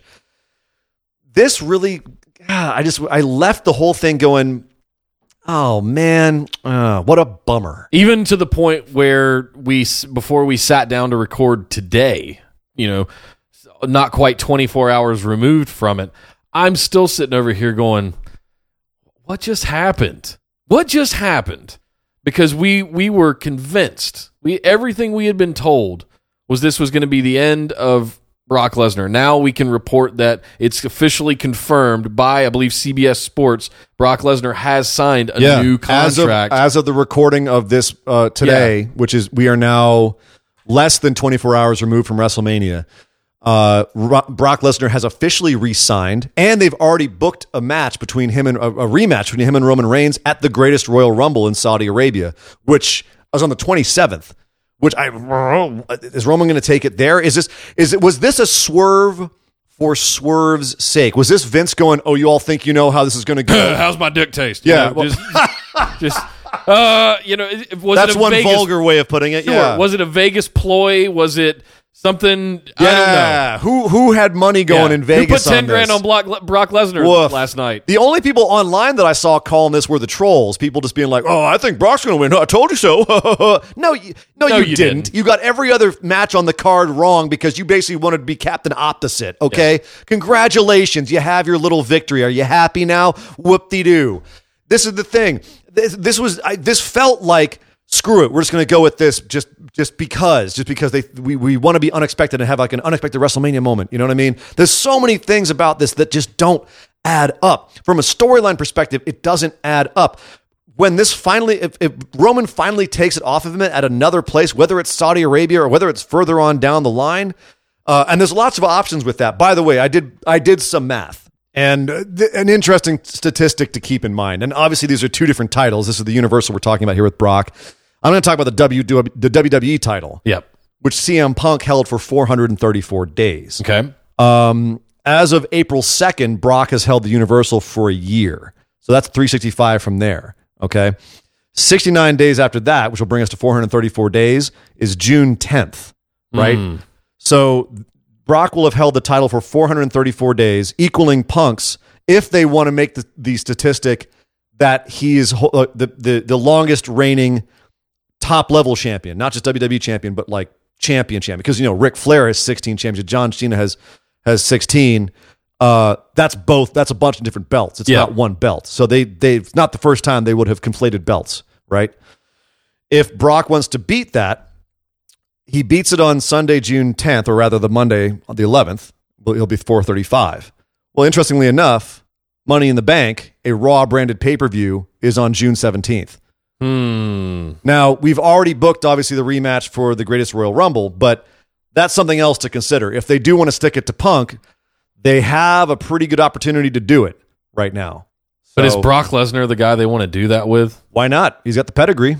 Sure. So to speak. That's Triple H, but you know what I mean. No, in all seriousness, he does have now the legacy with WWE. And he's shown that he's loyal to them. He's re-signing to them, right? Unlike Punk, who took his little ball and walked away. Yep. So, they're petty. They want to get guys that piss them off out of the record books. Look what they did to Demolition. They'll absolutely make a champ, put him in the record books just to crap on somebody who's crapped on them. So something to think about. Overall, we've gone on and on about this at this point. I don't know what's going to happen. I don't know how I feel. I think it was a horrible way to end what was a 90%. I was all in on most of those matches. So I had a blast. It was equally fun that I was kicking ass on the points most of the time, but a lot of those I didn't expect to win, but they did. At the end of the day, this was the needle popping the balloon of WrestleMania for me. I was deflated. The whole car drive home last night, I was borderline, I don't want to say depressed, but I was down. Yeah. That's how bad this effed me up. And not every WrestleMania needed to be done. Yeah, and not every WrestleMania can end on a high note. That we've had some WrestleManias that 30 with Daniel Bryan, 31 with Seth Rollins. Like that's just in recent memory. Like you can go back to Guerrero and Benoit. You can go back to Stone Cold winning. Like there's a lot of WrestleManias that end on that high moment. And you come away going, yeah, awesome. There have been some that have ended on downers that have the bad guys won or the wrong things happen. Stone Cold turns heel. Whatever whatever you want to have it be. Like it's not like they've never done this kind of thing before. The problem again, much like with Asuka losing the streak, was the execution. If this was the story they were trying to tell, they told it poorly. They did. They did not give us a reason to be mad at Brock or to sympathize with Roman or to believe that Roman looked like a wet towel getting whipped around the ring the entire match, regardless of how long it was. It was a boring match. It was like 3 different moves. It wasn't that it was boring. I don't believe that Roman Reigns, after that match and after the last 6 months, deserves to hold that championship right now. Not even that. To me, it's more like he spent that entire match laying on the mat. Well, and frankly, he should have been taken away on a goddamn stretcher because he took 6 F5s and got his head busted open. Yes. You know what I mean? Like from a kayfabe standpoint, why is he walking away? Come on. There's a lot of things to nitpick and complain about the finish of that match. The bottom line is it did not translate. Whatever they were trying to tell us did not translate. Nope. And maybe they'll give us some sort of explanation going on Monday Night Raw tonight. I was hoping there would be like a talking smack or raw talk after the WrestleMania to try and put a spin on it, to give me some explanation as to what are you guys trying to tell me? What are you guys trying to do here? But there was nothing. So I've had to wait for Monday Night Raw for some explanation as to, okay, what was in your head with this? What can I read into what you were thinking here, WWE, with this finish to this main event? I don't think we're going to get it. You know what we're going to get tonight? We're going to get Paul Heyman coming out and going, see, I told you so. Oh, that's going to be insufferable. Yep. That's going to be insufferable. Yep. And that's not the kind of heat you want. That's go away heat. That's X-Pac heat. That's mad at the company heat. You know what I mean? I don't know. I really question a lot of this. And not just because I picked wrong. Again, if they had Brock go over and given me a good story that made me understand it, was compelling, then great. And I openly admit that I got worked in thinking that Brock was going to be gone to the UFC. I thought his contract was going to end after WrestleMania and he was going to be gone. If that was work, then I got worked. Well, speaking of works, there's also a rumor out there that there was a altercation between Brock Lesnar and Vince McMahon after this match. Again, a rumor, and it could be a work. The guy who reported it is basically just TMZ light. Yep. So he is ex-TMZ. Well, there you go. Take it with a grain of he literally is ex-TMZ. TMZ was too good for him, so he had to go to wrestling gossip. But the bottom line is that it could be a work. There could be a grain of truth, kind of like with the Jericho altercation with Brock after the Randy Orton match. Like there was some validity to it, but the nature of it was in debate. I don't believe that Brock Lesnar walked past Gorilla and threw the title at Vince McMahon. Well, because Vince was yelling at him because he did something. Here's the thing. There's aspects of the match where I could see why Vince would be upset with. Brock looking straight at hard cam and saying, motherfucker, would be one of them. Which we thought was a sort of curtain call of his I his thought last that was match him in just WWE. doing the twist on Vince, like just tweaking and being like, what you going to do, Vince? And it might still be. It might have. I mean, that's what I'm saying. Vince could have yelled at him for that. Everything else could have been planned, and Vince could have been like, "You son of a bitch! Yeah, you're swearing on my TV." Well, Vince has got to have that one guy. His only job is to hold his finger over the button, the Brock button, waiting for something to happen. So they've got that 3-second delay. But whatever.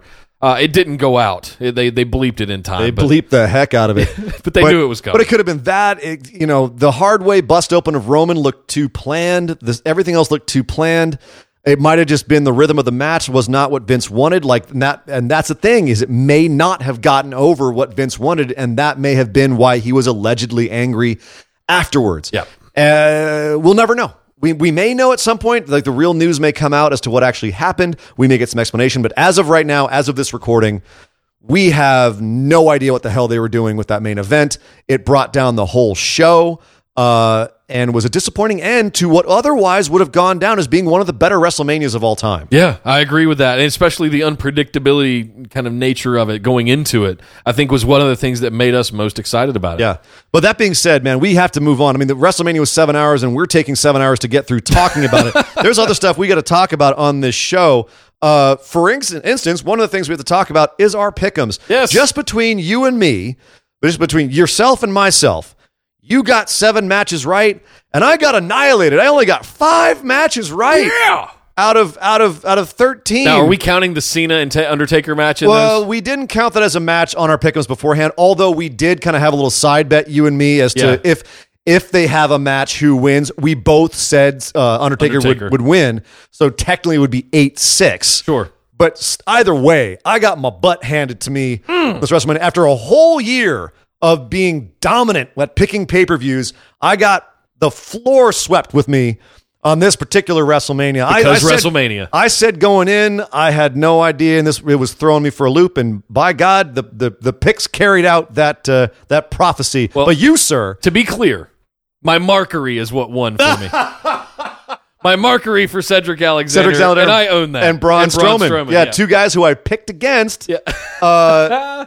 Stupidly in hindsight. Well, Cedric, I really do think that match could have gone either way, but I really feel dumb for picking against Strowman. I wouldn't have been mad at the win of either of those guys winning that match. But anyway, the Strowman thing, whatever, we talked about it. We have to talk about the individual pick'ems for the 2 shows that we were in competition That's true. with. We had gauntlets get thrown down with 2 other shows. Yep. Take Two threw down a gauntlet at us. Take Two Takedown podcast threw a gauntlet down at us. We threw a gauntlet down at Going in Raw, and they were kind enough to pick it up and play with us. Both of the shows that we challenged they each had their own way of running the pick'ems. But the bottom line is that our champion from our show, in other words, you, was going to go face the champion of the other shows. Yeah. And as far as Take Two Takedown, it was a straight up pick'em. It was who picked more matches correctly. Their show got 5 right, tying my pitiful score. Which ones did they pick that they got right? They got Cedric Alexander, Braun Strowman, Bludgeon Brothers, Nia Jackson, Angle and Rousey correct. Absolutely nobody in our picked Charlotte. No one across both podcasts. Nobody picked Charlotte. And we were the only ones that picked AJ Styles in the WWE Championship match, correct? No, one of their guys over on Take Two, Jace the Oracle, who got 2 right. Okay. So not very oracular, I don't think. Yeah. But he did pick Braun Strowman and AJ Styles, so, good man. He got 1 right that I didn't, so I can only talk so much smack. But yeah, so you defeated them. I tied them. That being said, our girlfriends also played Pick'em with us, and they either tied or beat that show as well. Oh, just a little stat to throw out there. When you know we why talk about, they beat them? Why'd they beat them? They listened to the Busted Wide Open podcast. Oh shoot! That's true. Woo! That is true. That is probably right, so why they're so intelligently educated about the graps. Yes. But we also had a more interesting pick'em. Not more interesting, different, much more complex. I'd say it was more interesting. Well, it made it more interesting during the day because we were math. I had to do all the math yesterday. Thanks to Going in Raw and their system of confidence points, where you allot a certain number of points to each match and how confident you are, but you're only able to use each number once. Between 1 and 13, the number of matches on the show. Plus, there was prop bets. It was all kinds of madness with that show. Steven Larson's being good buddies of mine and wonderful dudes, and I thank them for playing. It was a lot of fun. You had him doing sweating some crazy balls. math yesterday. We were building algorithms about how we could still win, but saw you guys coming back. It was a lot of fun watching Ian sweat and the they've numbers. got crazy algorithms with who should win as well. Like for their show, I've been listening to their show, and they have all kinds of stats and why this guy should win and so forth. Well, he stood tall at the end. That's a +2. Anyway, I have to say the algorithms may have failed them this year. Either that or the rest of this WrestleMania was that unpredictable. The lineup, as I see it, Larson unfortunately came in last. He got 4 matches right for a total of 31 points. I came in third with 5 matches right and 35 points. Steve was a monster with 6 matches right and 45 points. But you, sir, you, with your 7 matches right and putting all your money on Cedric Alexander, Braun Strowman, and AJ Styles, came out with, well, depending on how we calculate this, because you were marked down as saying Jax by DQ. Okay, but that was only worth 3 points. So if you take it just for Jax as 59 points, if you say you didn't get the DQ right, 56 points. Either way, absolute domination. Well done, sir. Thank you. Well done to you. Thank you for bringing it home. Yes.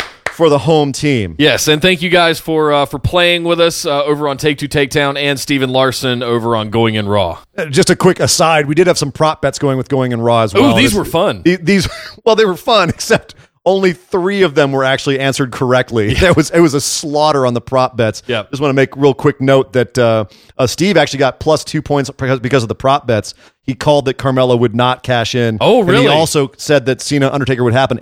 All the 3 of the rest of us said no. They're either going to have physicality, but no bell's going to ring. Yeah. There was a bell, there was a match, so we got that. The only other prop bet that anybody got right, because our prop bets were like, who is Braun's partner? No one got that. Yeah. What color is Finn's gear? No one picked black. But the other one was, which Undertaker will show up, American Badass or Dead Man? Everyone called American Badass, except for you, yes, sir, who said Dead Man. Dead Man. And you know what? I'm so glad you were right, because... Dead Man or a Biker Taker would have meant there was a Kid Rock performance, and luckily we didn't get that either. So we all win. We all win. We're all a big happy family. Thank you guys. Thank you everybody again for playing. It was a lot of fun. Good times. You can hear our promo that we will be getting on both those shows probably later this week. We'll try and get that together and send that out and not be too much of sore winners in our I'm going to be gloating. popping my jacket like Finn Balor quite a bit. All right, well, just letting you know. Then I'll be crotch shutting the camera like Finn Balor. Okay, well, that's our WrestleMania talk.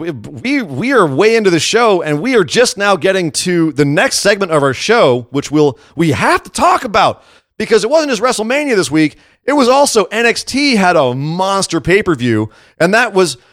Let's go talk about it right now. Let's talk about NXT TakeOver New Orleans. Well, Ian, I'm excited to talk about this. I hate we had to stick it at the end of the show because it deserves better than that. This is arguably one of the best pay-per-views I might have ever watched. And it was an absolute barn burner. It's not hyperbole to say that this is one of top to bottom best pay-per-views ever produced. That it's easy to say that with like the recent memory Golden Glow on it, but it's really, when you look at it from every aspect of the pay-per-view, pacing, match quality, story build, execution, everything, this pay-per-view absolutely delivered on every level from start to finish. There really wasn't a moment to catch your breath. Every match was spectacular. Some were match of the year quality, if not match of the decade. I mean, I'll go out on a limb and say it. Like, we're talking about it was hard for WrestleMania to follow this. It was hard for the rest of the matches to follow what we started with, which was a 6-man ladder match. 6-man ladder match for the inaugural North American Championship. And not just any 6 men, I might add. You had 6 of the most exciting guys in NXT all in the ring together. You had the debut of EC3. You had the debut of Ricochet. You had Lars Sullivan. You had Killian Dane. You had Adam Cole. And you had Velveteen Dream. Are you kidding me? You could have put this belt on any one of those 6 guys, and I would have applauded it. Absolutely. Any one of these 6 guys could have had that belt, and it would have been a good choice. Yep. Any 2 of these 6 guys could have a match together, and I would have been excited for it.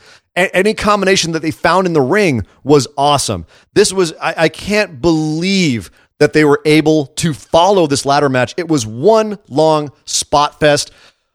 I got to say, from me, and maybe this is different for you, and it might be my markery for him, but according to what I'm seeing online, it wasn't just me who felt this way. Ricochet absolutely stole this match. Did totally in his debut. The very first televised move. But are you surprised by that though? No, not at all. But I'm not either. But that's my love for Ricochet going into this. I'm taking a step back and putting my markery for my man aside and saying, all right, let's look at this like just from an arbitrary standpoint. The man's first move on televised NXT TV was a springboard shooting star press to the outside. If you didn't know about Ricochet before, if you're like, oh, who's this little Ricochet guy? That's who he is. Yeah. Boom. And then later in the match, get ready for that all the time. Oh, he did a moonsault off of a falling ladder later in the match. What? I mean, you talk about coming out the gates hard. You know who I felt bad for? EC3. EC3. Yeah. Because he's debuting as well, and he looked great. You know what I mean? He looked fine. He looked satisfactory. Until he got squashed under the ladder. Oh, my God. I thought he was legit injured and was just staying there. Oh, what was it? It was Killian Dane did like a belly flop on him with Adam Cole on his back. It was like a sit-up powerbomb or something like that. It was off the top. It was something like just that. Spot but after spot. EC3 was under the ladder. Oh, I'm sorry. How many spots in this match could we just run down? Velveteen Dream doing the elbow drop off the top of a ladder. Very rarely will you hear me say this. I immediately wanted to go watch that match end to end again. I could watch it again right now. Yep. I could watch it every day. The Death Valley driver onto the ladder, just so many amazing moments in this match.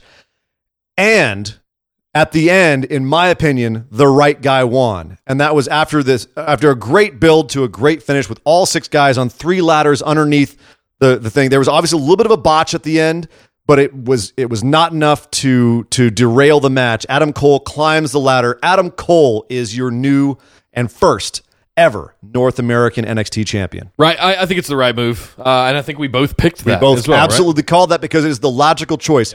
Everyone else here doesn't need the title the way Adam Cole does right now in order to cement his legitimacy. You have to. This is a guy who has had about 50-50 on his win-losses in NXT, but they think of him as a big deal, so they need to put a belt on him to make him feel like a big deal. Yep. Well, hey, next up we had the Women's NXT Championship match between Shayna Baszler and Ember Moon. We were nervous about this. For me, it was one of those, I think I've been pretty vocal about being over Ember Moon and really just wanting to move on from that whole Asuka Ember Moon era of last year. I'm excited for Baszler. I'm excited to see her get turned loose and what's going to happen next. I want to see Lacey Evans come up, all those reasons.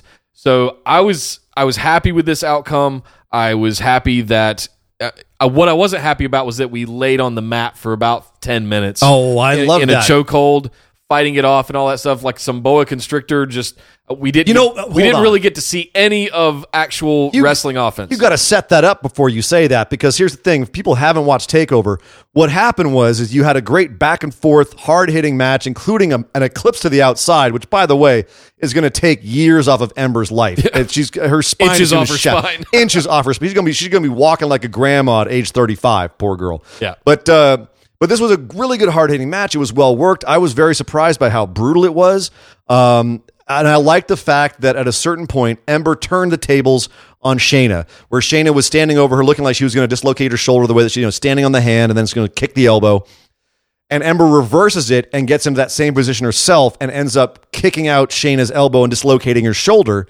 And then they were on more even footing, where Shayna was now the one kind of on the back. No, they weren't. Shayna was the one on the back leg. Yeah. You know what I mean? She was having to fight through not having an arm, and ultimately had to ram her shoulder into a ring post to quote reset her arm. Take that, Finn Balor. It looked. Oh, come on.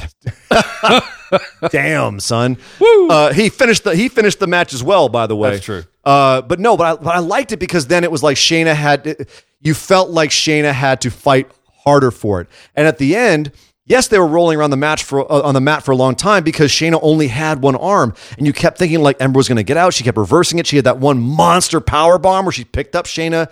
Incredible strength display.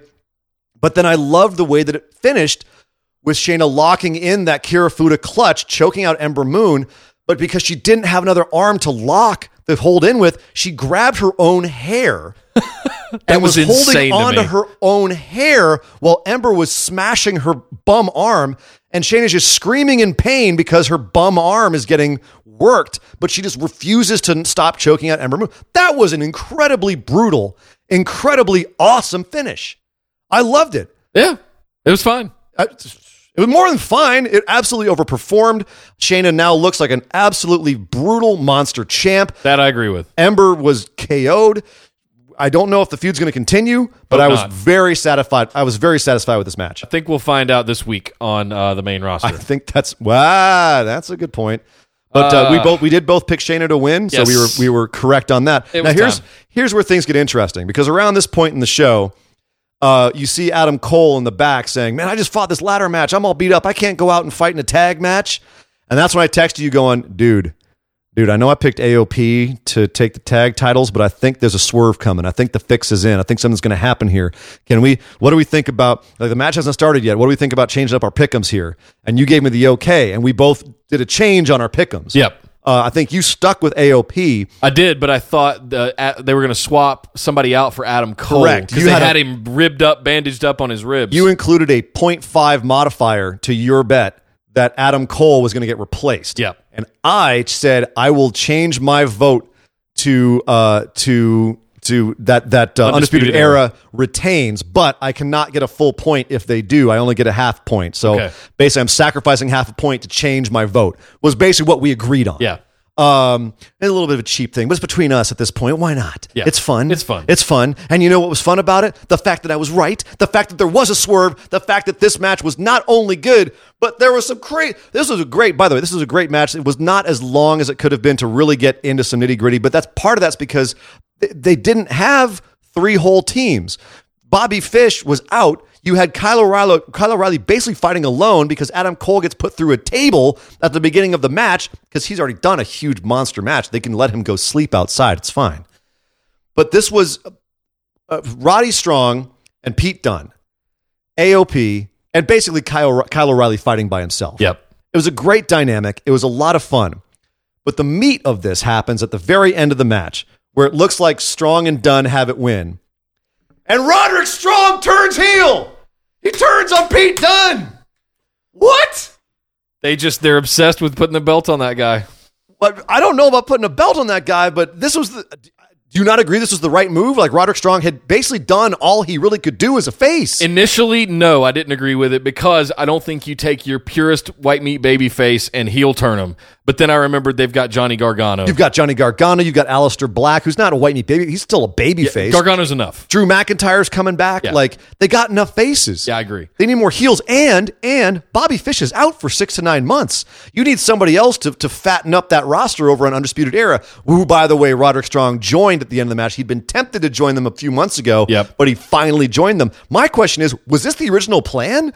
Like, if Bobby Fish had competed, if it had been Fish and O'Reilly at full strength, would Roderick Strong have turned heel here and joined them, and that would have been the stable? I don't know. I want to make a fun observation off topic, though. You've been more animated and excited for the last 10 minutes talking about TakeOver than anything we talked about for the previous hour on WrestleMania. Maybe it's because TakeOver was an amazing pay-per-view that front to back delivered and made me excited about what I was watching from a storytelling standpoint, from an action standpoint, from a wrestling standpoint. On every level, this thing actually delivered. And also, WrestleMania was 7 hours long and it was freaking exhausting. Yeah, it was exhausting. But no, TakeOver was, and this is an example of a match that really on paper was kind of like, okay, this should be fine. Yep. But it exceeded what it should have been. Baszler and Moon exceeded what it should have been. The ladder match, as high of hopes as I had for it, it went above and beyond that. And you know what else went above and beyond? Was the main event. We had two. We had the championship match, and then we had an unsanctioned match. Yes. We'll get to that. Yes. Let's talk about the NXT championship match, which once again almost proves he can have a good match with an amazing match with freaking anybody. And Aleister Black, obviously no slouch either. The story of this match was Zelina Vega keeps on interfering. I think she interfered like 4 or 5 times. Yeah. To the point where it started getting like, even if you're in kayfabe with it, you're like, that darn Zelina Vega. If you're out of kayfabe, you're like, all right, it's getting to be a little too much. Yep.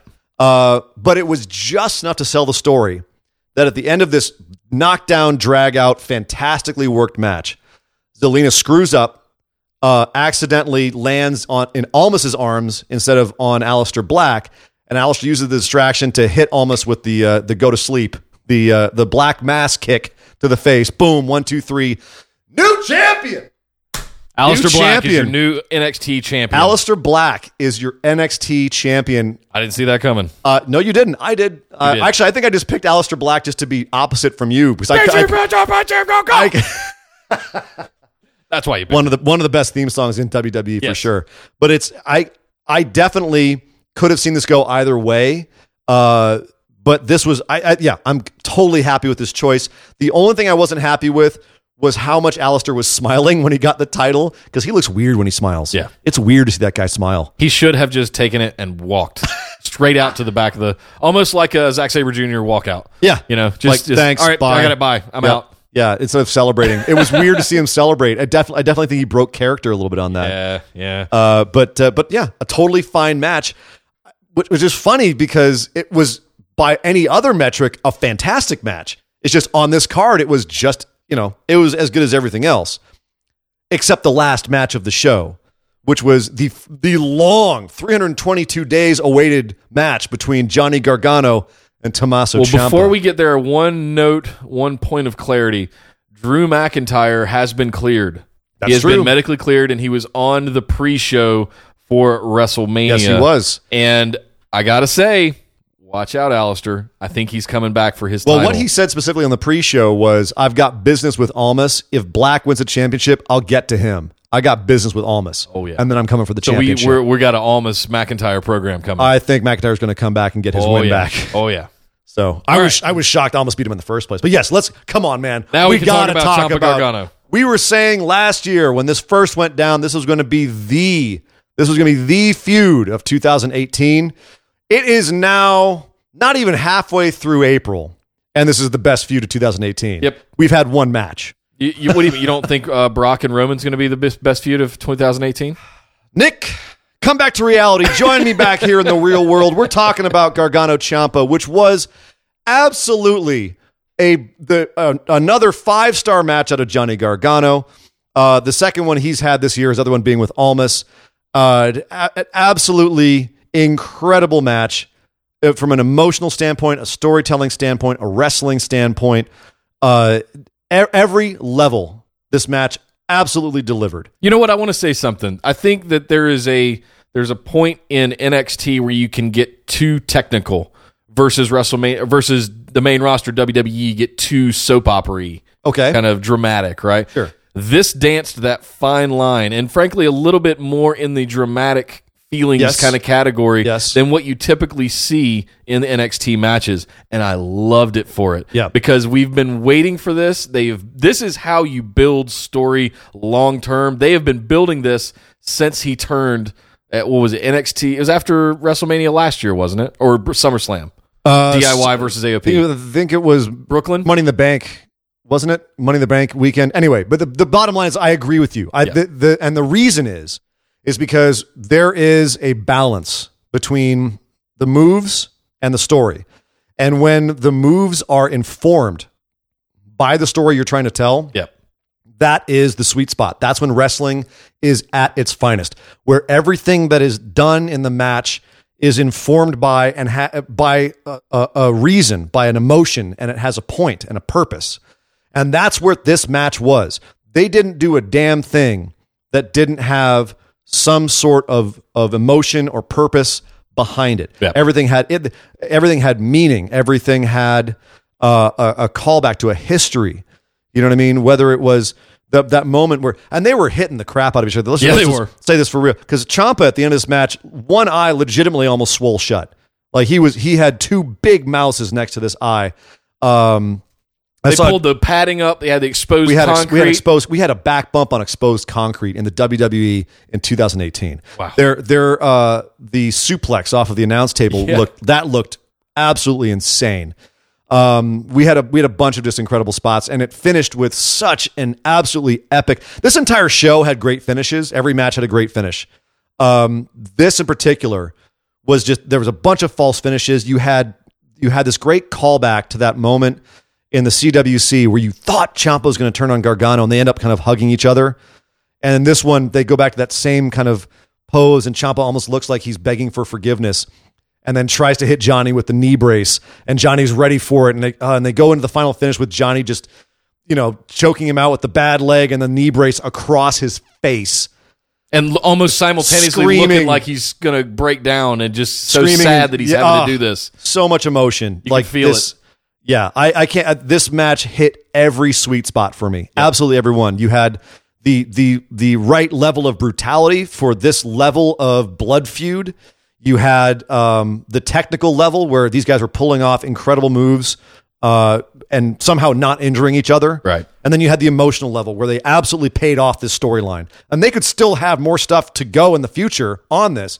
But as far as paying off the last nearly year of build, done. Yeah. Executed to perfection. And Gargano wins. He gets his job back. Yep. We are again another prologue to the beginning of what is going to be, I believe, a year-long feud. Yeah. This is going to go on all year. Please give Johnny pay this man his money. Pay this man his money. John Malkovich on the Busted Wide Open podcast, ladies and gentlemen. Malkovich. As a Russian, never made sense to me. Anyway. This is... I will splash the pot whenever I want. Yes. You forgot the whenever the fuck I want. Are we going to do rounders for the rest of the show, or are we going to take this home? Let's take this home because, my God. I'm getting delirious. We're doing rounders quotes. We're doing a show as long as WrestleMania about WrestleMania and TakeOver. What a weekend it was, Nick. What a weekend it was. But we're not done. I got redemption on my pick'ems. I picked TakeOver New Orleans 100% right, barring the last-minute switch I had to do. So I redeemed myself for the weekend. You were a monster on WrestleMania Sunday. I don't know how NXT tops this show. I don't know what we're going to get on Monday Night Raw. I don't know who's going to show up, who's going to come back. Do we get Lashley, Samoa Joe, Drew McIntyre? So many things that are going to happen. But you know what, Nick? We're going to have to stop this show now, and everyone's going to have to come back and listen to our show later in the week because we're going to talk about all of that. We're going to talk about all that stuff on the Thursday show this week, so be sure and check that out. Make sure you're subscribed and signed up for all of that stuff. Come find us on Facebook.